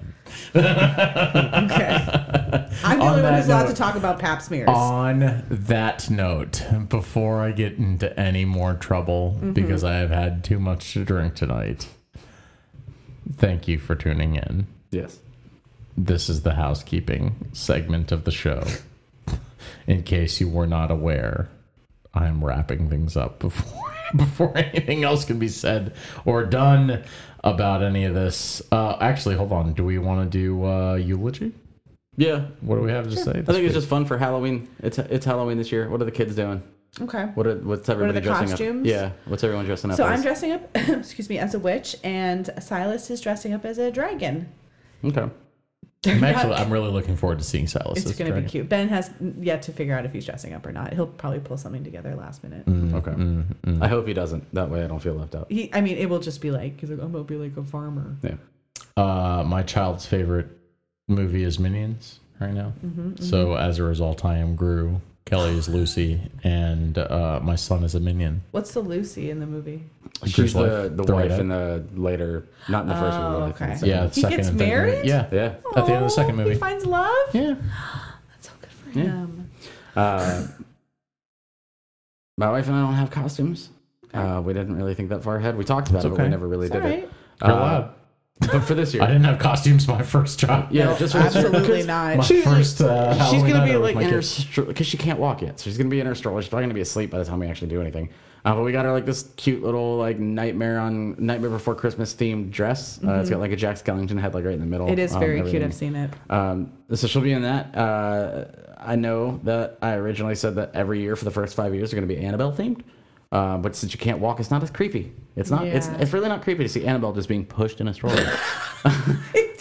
Yeah, it doesn't fit. But starting next year, it's going to be, and it makes it really easy for me because it's really easy for me and my wife to obviously just dress up as like normal people being terrorized by Annabelle. Okay. Okay. Okay. You're going to put a wig on her, though. Yeah. Why did you sound cockney when you said that? You gotta put a wig on her. Hey, hey. Are you going to put a wig on her? I don't know. Sometimes it comes out. It does. Even though it does. The British Canadian comes out. My mother is British. It doesn't come out from nowhere. Are you going to put a wig on her, though? Yeah, we're going to try. I mean, obviously we understand that, next year when Halloween rolls around, it should be like a year and a half. It's not going to stay on for very long. Are you going to Yeah. put a wig on her? There it is. There we go. There it is. This is the housekeeping now. Thanks for listening. I hope you all have enjoyed this Halloween episode in spite of the fact that I've been really, really drunk. And I don't think you sounded that drunk. No, you stopped drinking as much once you finished that bottle of wine. I did. I'm going to go right back to it as soon as we're done recording. Yeah, for Proud of sure. you, buddy. Yeah, I'm proud of me too. It's how I get myself up in the morning. With a bottle of wine? With and a pat on the back. I will say, though, Sam's also drank 5 White Claws. Yeah, and I feel totally fine, so something's wrong with me. I've only drinking 2 drinks. I got kind of drunk last night, so I think I'm back. Yeah, in that you mood. need to get back on board. Well, What the fuck is wrong with you? I was trying to keep a level head. Alex is trying because to I feel like focus. I was going to be the I'm really- only person here. She was the rational person. I was trying to be. I was on an island, and I didn't. And I get real sensitive when Because here's the problem, when and I we've drink seen too it. much. Here's the problem, and we've seen it. What happens when Alex defends herself when she's drunk? Yeah. That's true. Yeah, That's true. I didn't want to be. So, we're wrapping up with October. Can we tell them what November is going to be? I don't know what November's going to be. You don't remember? No, what is Oh, November? Alex introduced the themes. I'm going to let her introduce it because Okay, it's so wonderful. this is November because of turkey and Yeah. eating. It's going to be movies that feature coroners eating around dead bodies. Oh, I forgot about that. Yeah. Alex pulled together some great movies for next month, so we're That's gonna have true. That a is the theme. That's true. Coroners eating in uncomfortable spots. because it's a staple. You rest your sandwich on the body when you've got to Yeah. talk to somebody when they come in and ask Yeah, questions. it's the trope. It's gonna feature one of our favorite and most discussed tropes. Yeah, it is. We actually have talked about that multiple times We on the have. podcast already, and we are about to have a whole month dedicated to it. Yep, it has to do with food. Thanksgiving month. It's Yeah. gonna be great. Yep. So get your butts ready. November's going to be a lot of fun. Gobble gobble gobble. Oh my goodness gracious. All right. As always, you can follow us on all social medias, the major ones, because we still have yet to start a TikTok, even though we keep talking about starting a TikTok. Okay, and there's okay. somebody who We'll keeps start a saying they're gonna TikTok once start Palmer. TikTok. Alex will start our TikTok once Palmer figures out our streaming. I'm just saying, there's a TikTok going on. We'll be able to stream on TikTok. You don't stream on. Well, I guess you can actually. See, that means we got to start doing dances and shit. No. How many times do I have to tell you that TikTok does not have anything to do with dances? I don't know. TikTok I see is a lot of Vine. dances on TikTok. TikTok Okay, is well, you guys fine for a You guys are on the slightly weird younger TikTok then. What weird TikTok? What? Dancing TikTok? TikTok? That's for like children. Just say TikTok 15 times to TikTok, yourself TikTok, TikTok, really TikTok, fast. TikTok, TikTok, TikTok. Yeah, exactly. It gets weird. You can follow us on Facebook, Twitter, Instagram, all at Terror Incognito. You can follow us individually too. I'm Palmer at Sturmsworth. Sam at Sam Heaves. I'm Alex at A Looters. We also have a Discord. I'll put the link in the podcast description. And again, we will be streaming again at some point once our schedule gets Yes, normal. once I figure out how to, not have my computer Your computer sounds like it's about to rocket ship. It does. To the next world. I don't know why. So we might have to figure out some other way. I think it's because I'm doing like the stream and the GarageBand all I at can the set same up. time. I'll bring my old laptop. We can just use that to stream. I think Or maybe use your tower. what I might do is just record the video next time from the stream and then just take the MP3 from the recording. Oh, interesting. Yeah, we'll see if that works. I wonder how the quality would be. Yeah, I do too. We're gonna have to We can see. do a test run. Y'all let us know when we do it. I'll let you guys know when we're doing it, and then you give us feedback Right. on whether or not it's acceptable. People who listen to our Works. podcast are good at giving us feedback. They are indeed. So Not always very nice. thanks for tuning in. We'll be back next week with more of what you have come to know and love from us. And as always, Keep it creepy. oh my god, did you hear this emphasis on the wrong syllable?